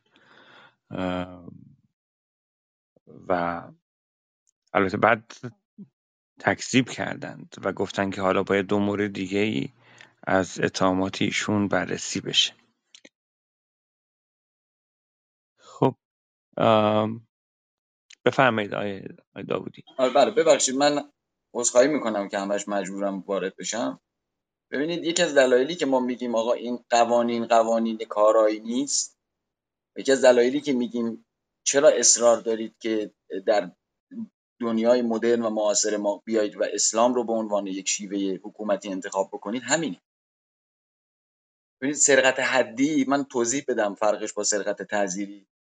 16 مورد در مورد 16-17 مورد در مورد سرقت اگر محقق باشد یا در آن سرقت نباشد، در واقع 16 تا شرط، در این صورت سرقت حدی خواهد شد. مثلا فرض بفرمایید اگر مالی که مورد سرقت واقع شده در هرز باشه. هرز چیه؟ هرز در واقع یک مکان مناسب نگهداری اون مال. یعنی فرض بفرمایید اگر کسی بیاد طلای کسی رو روی میز باشه، میز ناهارخوری باشه، ورداره ببره، اینجا هرز رو نشکسته، حدک هرز نکرد. ولی اگر همین طلا در صندوقچه‌ای باشه که قفل داره، اینجا دیگه هرزه. پس یکی از شرایط سرقت حدی اینه که باید حدک هرز شده باشه، یعنی باید اون مال رو از جایی برداشته باشه که عرفاً عادتاً مناسب برای نگهداری بوده و علیرغم این ماجرا آمده و حد کرده یا در واقع انکسار حرز کرده، یعنی حرز رو شکسته. خب این شرایط رو باید داشته. حالا در این مورد ببینید که این در چه زمانی بوده. خب این مال زمانی بوده که اصلا مفهومی به نام اختلاس، جرمی به نام اختلاس اصلا مفهوم نداشت. یعنی چیزی به نام اخلال در نظام اقتصادی اصلا معنا نداشت. اصلا 1400 سال این در جواب کسانیه که میگن آقا بله قوانین احکام قرآن احکام الالعبدن و در همه ازمن و همه امکن جاری و ساری. نه آقا کجا اینجوری؟ چون اگر این چنین بود قاعدتاً باید برای کسانی که با یه حرکت، با یه تلفن، با یه ارتباط میلیاردها تومان یا دلار رو میبرن، دست که سهله، به نظرم باید بندازیمش تو چرخ گوش. ولی وقتی راجع به این چیزی نداریم نشون میده که اصلا مال یک زمانی بوده که اصلا چنین مناسباتی نبوده و حالا نباید اصلا همچین قوانینی امروز جاری و ساری باشه. و به درستی اشاره فرمودید، کسانی که میلیاردها دلار و تومان و اینا خوردن و بردن الان در زندانن، دستشون هم قطع نمیشه. چرا؟ چون فقط الان مطابق با قواعد فقهی مشمول سرقت حدی نمیشن، ولی خب مثلا مشمول اختلاس میشن. خب آقا اختلاس که خب اون موقع نبوده که. ولی خب وقتی شما نگاه میکنید میبینید اهمیت و حالت خطرناکی، در جرم شناسی بهش میگن حالت خطرناکی. حالت خطرناکی این آقای رستمی، اصلا من این ادعایی هم که میکنه میگه من بچه‌م مریض و اینا رو میگم آقا باش، اگر شما میگید که ایشون داره مظلوم نمایی میکنه، ما اصلا اینو واردش نمیشیم، نمیگیم دروغ میگه، واردش نمیشیم. تاش چی دزدیده؟ تاش چی دزدیده؟ آخه آقای خراتان، آقای هدایتی، اینا برید ببینید با یه حرکت 180 میلیارد تومان براشن رفتن. بعد جالبه از اینها به عنوان گاو شیرده استفاده میشد در زندان اوین و زندان‌های دیگه. آرش اینا رو خیلی خوب میدونه. اینا تا زمانی که اینا تهدیدشون میکردن، میگفتن ما میبریمتون تهران بزرگ، برای اینکه از اوین نرن اونجا حاضر میشدن خرج بکنن. اگه دوستان یادشون باشه پارسال موقعی که من چون میگم پارسال 99، من چون با آقای عبدی و آقای عظیمزاده ما کرونا گرفتیم توی بهداری مرکز بودیم، بعدن 2030 همین شبکه خبری امنیتی اینا اومد گزارش تهیه کرد، از بغل ما انداخت رفت، اصلا انگار نه انگار ما اونجا بودیم. بعد رفته بود بند 4، بعد رفته بود توالت بند 4 رو نشون داده بود، تا سقف سنگ کرده بودن. به خدا توالت هتل هیلتون اینجوری نبود. بله چرا؟ چون اینا اینایی که از همین پولایی که آقایون دزدیدن و الان اونجا دارن مثل شاهانه زندگی میکنن. کسی بود صاحب برنج فلان، ایشون فقط هفته 100 میلیون پول گوشیش بود. افسر نگهبانی میامد گوشی بهش میداد، گوشی اپل آخرین مدل، تازه یه خط ثابت هم کشیدونن تو اتاقش. پسر متولد 69. بعد همون افسر نگهبان هفته بعد میرفت به گارد میگفت آقا این موبایل داره، میومدن موبایلشو میگرفتن، دوباره هفته بعد 100 تومن میگرفت گوشی که کلا مثلا اون موقع حالا مثلا 20 تومن 20 تومن بود 25 تومن بود، 100 تومن جابجا میشد. همین بود که عرض کردم یه بار با رئیس زندان داشتیم صحبت میکردیم، بعد من میگفتم که خب بله این به هر حال فساد داخلی دارید. میگفت نه آقا کجا فساد؟ گفتم آقا مهرس خودت چرا به خواب زدی؟ این افسر نگهبان تو که کلا حقوقش اگه رسمی باشه 11 میلیون بیشتر نیست، چرا باید ماشین 5 میلیارد زیر پاش باشه؟ عرض من اینه که شما در یک جامعه‌ای که همشون دارن دزدی میکنن و دستشون، جامعه‌ای که میگم منظور مسئولینا، مردم، مقامات حکومتی همه در همین کارن دیگه. ببینید من خیلی تحلیل ساده‌ای کردم، حالا علاوه بر اینکه پلیس رو مسئول میدونم، تو بحث سرقت از صندوق‌های امانت گفتم خیلی جالبه، خیلی از کسانی که پول دپو کرده بودن تو این صندوق‌ها دلار و یورو دپو کرده بودن که قطعاً بیش از 10,000 یورو سقفیه که برای در قانون مبارزه با قاچاق کالا و ارز تعیین شده. مورد داریم که تو این 167 نفر مال باخته 1 میلیون دلار چقدر مگه میشه؟ 1 میلیون دلار میشه 10,000 تا اسکناس 100 دلاری. چیزی نمیشه. تو سایز بزرگ این صندوق راحت جا میشه. بیشترش هم جا میشه. متألا اینا جرئت دارن خود اظهاری کنن؟ اگه بالای 10,000 یورو یا دلار داشته باشن که به عنوان قاچاقچی میگیرنشون یا اخلالگر نظام ارزی. امروز هم که مانورش رو کردن که دیگه پازل تکمیل بشه. بند هی ماده 2 مکرر قانون اصلاح مبارزه با قاچاق کالا و ارز صراحتاً میگه نگهداری بیش از میزان 10,000 یورو یا معادل آن ارز خارجی در حکم قاچاق و حتی میتونه تابع قانون اخلال نظام اقتصادی هم باشه که اخلال جزء در واقع 2 تا 5 سال و اخلال کلان 5 تا 20 سال حبس خواهد شد. سپاسگزارم. خیلی ممنون امیر سالار عزیز. من یه لینک در یوتیوب برنامه لایوی که هفته پیش در اینستاگرام توانا داشتیم رو گذاشتم، ساختار فساد در ایران و نقش سپاه پاسداران در فساد، که در این فایل در قسمتیش مسعود کاظمی شرایط زندان رو توضیح میده که در زندان به چه اطلاعاتی دسترسی پیدا کرده و خیلی مختصر البته و میگه که در واقع متهمان مالی خب اکثر اوقات که خیلی راحت بهشون مرخصی داده میشد و همه جوره امکانات همونطور که امیر سالار الان گفت براشون فراهم بود. حتی براشون خانم کارگر جنسی می آوردند و خیلی در واقع اینا زندگیشون با زندانیان دیگه اونجا متفاوت بود و اوورت خرج میکردن. حالا بعد خودتون گوش بدید. کلا این یوتیوب توانا رو من پیشنهاد میدم دوستان دنبال کنید، اونجا خیلی فایل‌های خوبی هست، اگر فرصت کردید یک وقتی بذارید و بعد اینها رو سر فرصت گوش بدید. خب سوده جان در خدمتیم. آیا اخبار اگر تموم شده که بریم سراغ دوستانی که اگر تمایل دارن بیان بالا. من سلامیم عرض میکنم به دوستانی که به اون ملحق شدند، بهرنگ عزیز، آذین، پریسا، ابوالفضل، رضا، آیه تابش گرامی، آیه کوشانی و بقیه دوستان. اگر دوستانی که در بین شنونده ها هستند خبری در مورد زندانیان دارند که تمایل دارند که با بقیه دوستان در میون بگذارن، میتونن تشریف بیارن بالا. آقای رحیمی شاد اگر خبر جدیدی از محمد حبیبی و آقای ابراهیمی و آقای بداغی و بقیه زندانیان معلمان دارید، خیلی خوشحال میشیم که شما تشریف بیارید. از آقای اسماعیل عبدی و بقیه عزیزان و کامبیز عزیز اگر شما خبری دارید از عزیزان زندانی در خدمتتون خواهیم بود. خب سوده جان شما اگر صحبتی دارید بفرمایید.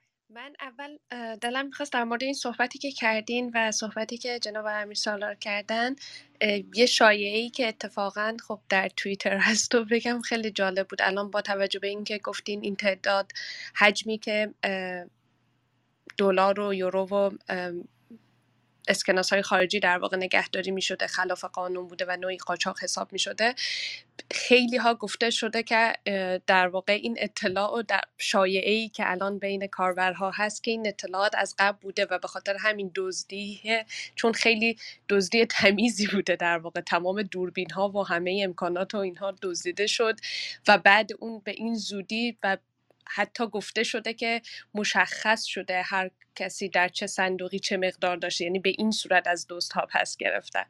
و خب این شایعه هم وجود داره که میدونستن و به این طریق چون کسی جرئت نمیکنه اعلام کنه که بیشتر از اون مقدار قانونی نگه می‌داشته، در واقع این اتفاق افتاده و انگار با هماهنگی بوده و خب جالب بود. الان قانونش هم آقای امیرسالار داوودی اشاره کردن.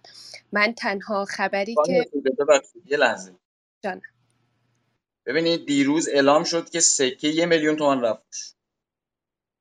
کسانی که دوستانی که تو حوزه اقتصادی کار میکنن، فعالیت میکنن، تحصیلات دارن، شما در بالاترین میزان مبادلات سکه باز شاهد 1,000,000 تومان رفتن روی هر سکه نخواهید. فقط در یه صورت ممکنه هر سکه چون اونس جهانی هم که نرفته بالا. پس داستان چیه؟ هیچ خیلی ساده است. ظاهرا مثل اینکه حجم زیادی از سکه از کشور خارج شد. چون در این صورتی که عرضه کم میشه و تقاضا همچنان بالاست، در نتیجه 1 میلیون تومان منطقیه که بره رو قیمت سکه. ببینید جمهوری اسلامی من عرض کردم نه اینکه اینها رو ندونه، خیلی واضحه براش. بعد اینکه شما فرمودید خب اینا نگرانن، بله اینا اطلاعات دارن، نه اصلا اطلاعاتی نمیخواد بانو. ببینید مردمی که دارن هر روز شاهد کاهش ارزش پول ملیشون هستن، خیلی بدیهیه و خیلی قابل حدسه که برن پولشون رو ارز بکنن و برن تو صندوق‌های امانت قایم کنن. پس این رفتار منطقی مردم رو اگر حاکمیت خیلی زحمت میکشید، نیاز به اصلا اطلاعات نداره، خیلی قابل حدسه.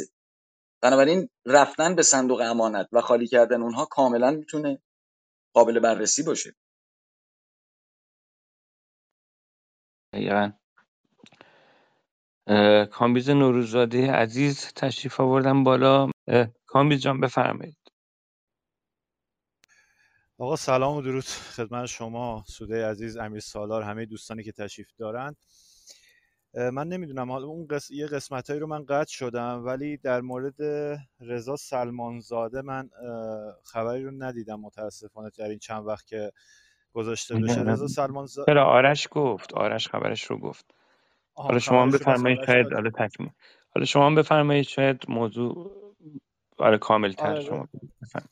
رضا سلمانزاده خودش در دهه 70 و دهه 80 چندین و چند مرتبه زندانی سیاسی بوده که در جریانات 98 فرزند 14 سالش هم کشته میشه و چندی پیش بازداشت شد که حالا با مراجعه‌ای که یعنی از 22 اردیبهشت ما در بند 209 هست و بردنش برای تفهیم اتهام که رئیس دادسرای اوین مبلغ 700 میلیون تومان برای وثیقه‌اش تعیین کرده که حالا با توجه به مشکلاتی که خانواده دارن امکانش نیست الان این فراهم بشه براش. و همسر ایشون هم حالا جدای از این داستان، همسر ایشون هم دارای مشکلات روحی بسیار زیادی است بعد از مرگ فرزندش که خب رضا به نوعی پرستار همسرش هم بود و الان کلا زندگیشون مختل شده. و این یک خبر بود. یک خبر هم در مورد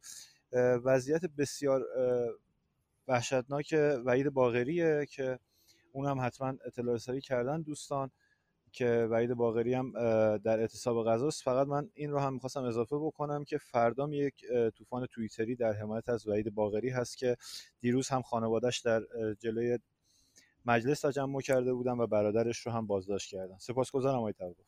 بله متشکرم، خیلی ممنون از شما. بله وحید در 36مین روز اعتصاب غذا هست و وضعیت نگران کننده ای هست. خانم سیما بفرمایید، در خدمتتون. درود بر همتون. من خوشحالم این اتاق پیدا کردم برای اینکه دیدم که قشنگ با سند داشتید صدای زندانیای سیاسی یا زندانیای غیر سیاسی رو پخش می‌کردید و واقعا چه وحشتناک که در کشور ما میان دست قطع میکنن. یعنی من اصلا باورم نمیشه، یعنی مثل وحشیای 1000 سال پیش.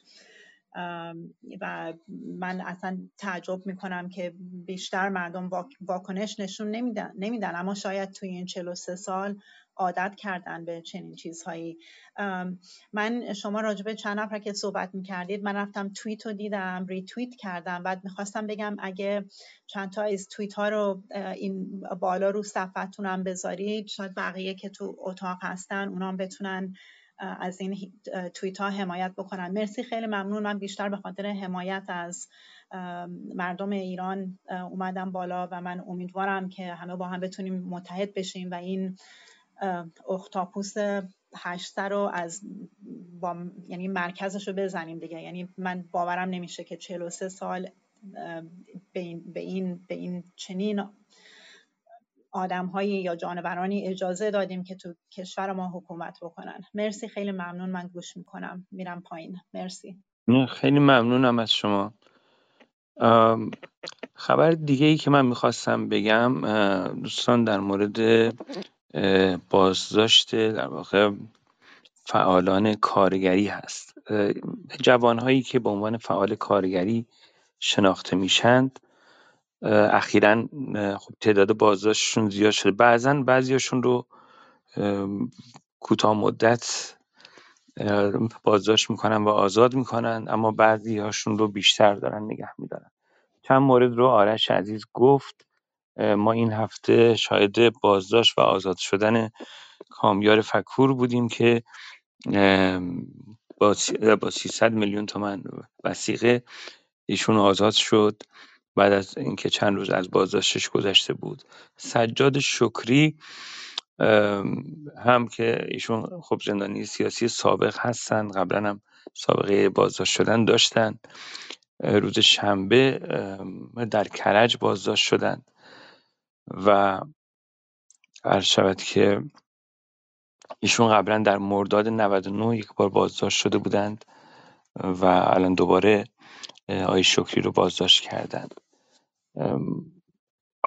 و خب این موارد حالا خب داره باز زیاد میشه. یک بارم فکر کنم ایشون رو در روز جهانی کارگر بازداشت کرده بودند، در تجمع روز جهانی کارگر ایشون رو بازداشت کرده بودند. خب معلم ها هم که گفتیم، خب تعداد بازداشت ها به خصوص در شهرستان ها و خود در شیراز زیاد بوده در هفته‌های اخیر و معلمایی که از قبل هم بازداشت شده بودند بازداشتشون ادامه داره و بعضیاشون بلا تکلیف هستن، دوره بازجوییشون تموم شده. از جمله اون افراد میشه گفت آقای حبیبی، آقای جعفر ابراهیمی، خود در تماس هایی که داشتن روحیه خوبی داشتن، ولی به هر حال مسئله اینه که این افراد رو در زندان نگه داشتن. البته همونطور که گفتم دوباره 26 معلمان تجمع دارند. خب سوده جان، تنها یک خبر رو من میخواستم اشاره کنم که در واقع هرانا بهش اشاره کرده بوده، مربوط میشه به جناب آقای حبیب الله لطیفی زندانی سیاسی که 15مین سال محکومیت خودشونو در واقع دارن طی میکنن در زندان سنندج و محکوم به حبس ابد هستن و محروم از ملاقات.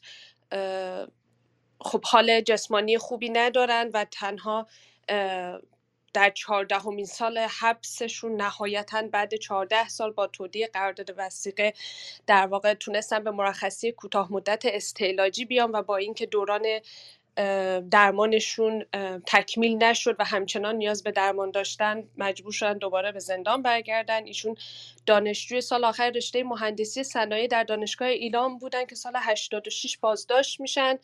بعد از 3 ماه انفرادی و ضرب و شتم و شکنجه به ریاست قاضی حسن بابایی به اتهام محاربه و فساد فی‌الارض به اعدام محکوم میشن. حکمشون عیناً در دادگاه تجدید نظر تایید میشه و دوباره بعد از اعتراض مجدد در اونجا به دیوان عالی کشور باز هم تایید میشه و سرانجام در سال 94 در 8مین سال حبسش بدون مرخصی بوده که با پیگیری مردم و در واقع گویی عفو رهبری میگیره به صورت موقت اعدامش متوقف میشه و بعد 2 سال بلا تکلیفی در سال 96 حکم نهاییش ابلاغ میشه که به حبس ابد محکوم شده و خب شرط خوبی هم نداره، همونطور که گفتم از ملاقات هم محرومه. این خبری بود که میخواستم چون هرانام بهش اشاره کرده بود موقع خوبی بود که بهش اشاره بشه. بله متشکر. من یکی دو مورد دیگرم با شما باید در میون بذارم دوستان و از امیرسالار عزیز میخوام که در این مورد برای ما توضیح بدن. اخیراً صحبت از این هستش که اجازه تیراندازی به افراد غیر نظامی، به کار بردن سلاح و اجازه تیراندازی در راهپیمایی‌هایی که در واقع میگن غیر قانونیه، علاوه بر نیروهای انتظامی نظامی به نیروهای امنیتی هم بدن، یعنی افرادی با لباس شخصی بیان و به مردم شلیک کنن. کما اینکه البته قبلا هم این کارو کردن ولی این رو میخوان قانونیش کنن. در این مورد حتما شما در این چند روزه خبرها رو خوندید، میشه شما در این مورد بیشتر برای ما توضیح بدید آقای داوودی؟ بله الان صدا من میاد؟ بله صدای شما میاد. بله ببینید این مسئله دادن اختیار به افراد غیر از افراد ملبس به لباس نظامی که اصولاً در همه جای دنیا باید همین شکل باشه، یعنی سلاح باید تحویل کسی باشه که به جهت اون ظاهری قابل شناسایی باشه و قابل اعتماد باشه توسط مردم. این یک بخش دوم اینه که خب افرادی که سلاح تحویلشون میشه باید از شرایط بسیار سخت گیرانه‌ای عبور بکنن، فیلتر بشن که بتونن شایستگی اینو پیدا بکنن که سلاح تحویلشون داده بشه. جالبه در بسیاری از نیروهای پلیس در دنیا، در کشورهای مختلف، سلاح فقط تحویل کسانی از نیروهای پلیس میشه که در استخدام رسمی پلیس هستن، نه در استخدام قراردادی یا استخدامی که مثلا حالت موقت داره. اما اتفاقا چند روز پیش من رفته بودم که موهامو کوتاه کنم آرایشگاه، بعد یه ماشین پلیسی ایستاد و یه استواری ازش اومد پایین با سلاح کمری اومد داخل مغازه، اومد داخل آرایشگاه. و خب جالب بود برای من، مثلا چون فهمید من وکیلم و سوالی پرسید و بعد دیگه من باهاش صحبت کردم، گفتم که استخدام رسمی هستی؟ گفت نه من پیمانی 5 سالم. اصلا عجیبه، یعنی پیمانی 5 ساله در پلیس چرا باید اسلحه تحویل بگیره؟ نباید تحویل بگیره. بعد خب باید فرد دارای شرایط روحی بسیار تایید شده‌ای باشه که خب بعضا اینا همش متاسفانه فقط برای خوشگلی تو قانون اومده. و یه نکته مهم دیگه این که ما دو جور در واقع تحویل گیرنده سلاح داریم. کسانی که سلاح تحویلشون میشه و اینها باید سلاح سازمانی رو در پایان فعالیت روزانهشون تحویل اسلحه خونه بدن، مثلا تو کلانتری، یا حالا اگر تو آگاهی مثلا با اسلحه خونه آگاهی و تحویل بدن، شماره داره، رسید میگیرن، تمام. برخی نه، به دلیل حساسیت‌های شغلیشون اسلحه تحویلشون میشه. حالا جالبه کسانی که بعضن لباس فرم دارن، یعنی نیروی پلیس رسمی هستن، اینها بعضن باید برن اسلحه‌شون رو تحویل بدن و بدون سلاح برگردن برن خونهشون، یا شیفتشون تموم میشه برن. اما اونهایی که سلاح تحویلشون شده و لباس فرم ندارن، مثلا قاضی، بازپرسه، من اینو تایید میکنم، برخی از افراد بنا به حساسیت شغلیشون باید سلاح داشته باشن، مخصوصا در برخی مناطق پرخطر. مثلا شما فکر کنید طرف بازپرسه تو خوزستان و داره پرونده‌های قتل رسیدگی میکنه، قتلایی که بعضن قتلای در یک کالچر و یک خورده فرهنگ خاصی مطرح میشه و اصلا اینو درک نمیکنن که آقا اصلا چیزی به عنوان نظم عمومی رو متوجه نمیشن.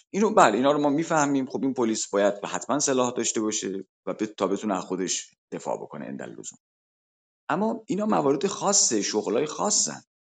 حتی در مورد وکلای دادگستری بعد از اینکه تعداد سوء قصدها به وکلا زیاد شد، صحبت از این بود که سلاح تحویل شه. اما من یادم اون موقع خود من پیش از بازداشتم خود من عنوان کردم که آقا نه، نیاز نیست، سلاح دست وکلا نباید بدید. ما اینو میتونیم مثلا با گازهای فلفل یا افشانه‌ها یا شوکر، که اونجا دیگه رو بحث شوکر در واقع موضوع توافق شد. خب اسلحه شما می‌خواید بدید دست یه وکیل دادگستری، حالا برای چی آخه؟ چرا؟ چون فکر می‌کنید یارو طرف وکیل دادگستری واسه اسلحه بدین دستش؟ یعنی یه همچین بحثایی هم بود. ولی اینکه مجلس و شورای عالی امنیت دارن تصمیم میگیرن به نیروهای امنیتی سلاح بدن، اولین سوالی که مطرح میشه، مگه اینا قبلا نداشتن؟ داشتن، حتما داشتن. پس این همه آدمی که تو 98 کشته شد، آبان 98 کشته شد، کی کشته؟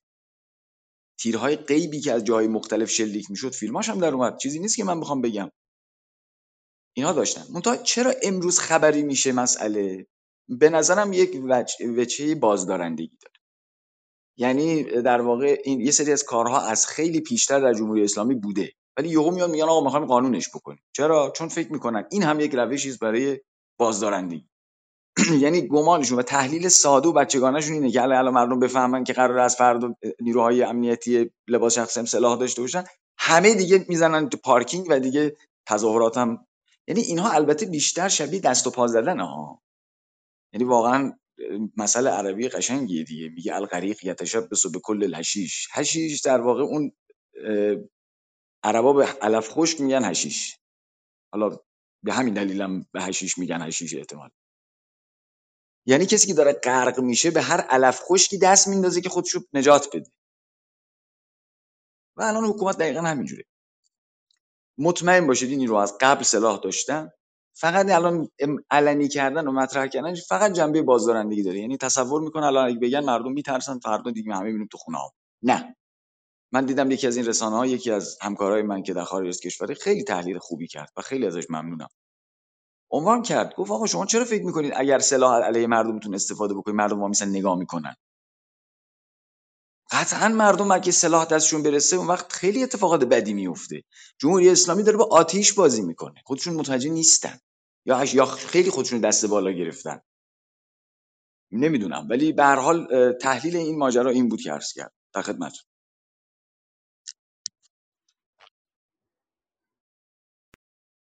بله خیلی ممنونم آقای سالاری عزیز. امیر سالار عزیز، یک همین هین که شما صحبت میکردید یک فایل صوتی جدید به ما رسید از زندان درباره وضعیت آقای رضا مهرگان. آقای رضا مهرگان زندانی سیاسی و از اعضای بیانیه 17 خرداد ما به بیمارستان لقمان منتقل شدند به خاطر اینکه اجازه زدن دستبند و پابند روی تخت بیمارستان رو ایشون به مأمورین زندان نداد. علیرغم مشکلات حاد جسمی از بیمارستان دوباره به زندان برگردونده شدن. ایشون دچار فشار خون بالا هستن، مشکل حاد قلبی دارن و حالشون خیلی بده. در سال گذشته هم ایشون در زندان یک سکته ناقص مغزی رو از سر گذروندن. حالا این فایل صوتی که تازه به ما رسیده تقاضای آقای سهراب حسنخانیه که از آقای رضا مهرگان حمایت کنند و استمداد کردن از مردم. این رو من فرستادم برای سوده جان. سوده جان اگر ممکنه این فایل رو شما پخش کنید. به نام یزدان، درود عرض ادب خدمت هموطنان عزیزم. من همسلولی و همبند آقای رضا مهرگان استاد عزیز که 4 سال در بند ظلم و ستم هستش و به شدت از نظر جسمانی مریض احوال هستم و دقیقاً به جایی رسیده که بسیار بسیار خطرناک اوضاع جسمانیشون و باید رسیدگی بشه در خارج از زندان و جسم ایشون تحمل زندان رو نداره. اینجاست که وظیفه ما ایرانی هست و هموطنانش که با حمایت همه جانبه از تمام فداکاری‌های ایشون حمایت کنیم و حتما ایشون رو باید آزاد کنن، چون نه برای ما مقدوره، نه میشناسیم قرص و اون دارویی که استفاده میکنه و نه میتونیم تشخیص بدیم و برای نگهداریش هم ما واقعا معذوراتی داریم و مشکلاتی که از عهده ما خارجه. ممنون میشم که هموطنان عزیزمون نشون بدن که چقدر برای ایستادگی و مقابله با ظلم عزم راسخی دارن و در کنار هم هستن و برای ایشون همه جانبه از عزیزان و هموطنان هم میخوام که سنگ تمام بذارن و حمایتش کنن تا بتونیم این عزیزان رو حفظ کنیم و به شرایط جسمانی مطلوب برسیم. تمام ما اینجا سخت باشه،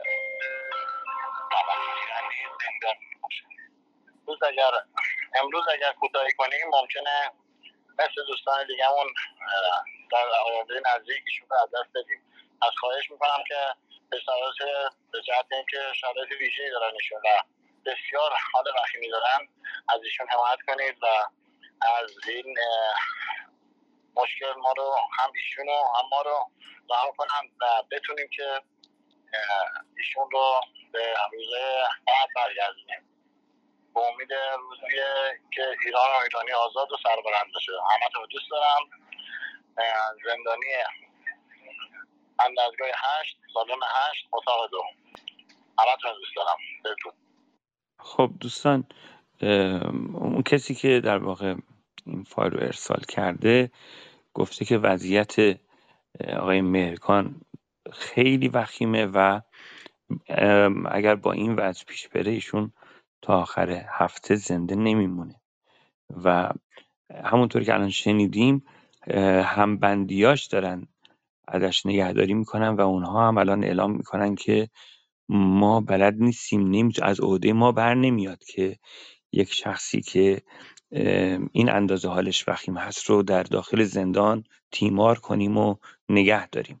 من پیشنهاد میکنم دوستانی که فعال هستن حالا در طوفان‌های توییتری و این کارها وضعیت آقای رضا مهرگان رو در اولویت قرار بدن. با این فایلی که شنیدیم و برای اولین بار الان پخش شده، تازه هم به دستمون رسیده، من به نظرم این مورد رو حتما در اولویت قرار بدیم. خب یک خبر دیگه هم این حالا به عنوان یک خبر، یه فایلی هم یکی از خبرگزاری ها منتشر کرده، صحبت‌های تکان دهنده دکتر مجید ابهری، آسیب شناس و رفتارشناس اجتماعی، که گفته که کرایه نوزاد برای گدایی روزی 30,000 تومنه. نوزادان 1 تا 3 ساله که سر چهارراه بغل خانوما هستن، اینا کرایه شده هستن. اگر این نوزادان مشکلات جسمی داشته باشن مثل نابینایی، فلج، اینها کرایهشون بیشتره. اصلا همین لحظه من دارم اینو میخونم یه لحظه تنم لرزید که نکنه خانواده فقیری به خاطر اینکه بتونن از نوزاد پول بیشتری به دست بیارن، نوزاد رو دستی معلولش کنن. کرایه هر نوزاد برای یک روز 30,000 تومان، اما در صورت بیمار بودن میشه 50,000 تومان. اگر نوزاد بیمار بشه میشه 50,000 تومان. این وضعیه که الان من حالم اصلا بد شد که در جامعه ایران وجود داره و واقعا تکان دهنده است. خیلی ممنون و سپاسگزارم از همگی. تا برنامه هفته بعد بدرود میگم. امیدوارم که همگی سلامت باشید و پر انرژی به امید آزادی ایران. لایک، کامنت و سابسکرایب یادتون نره.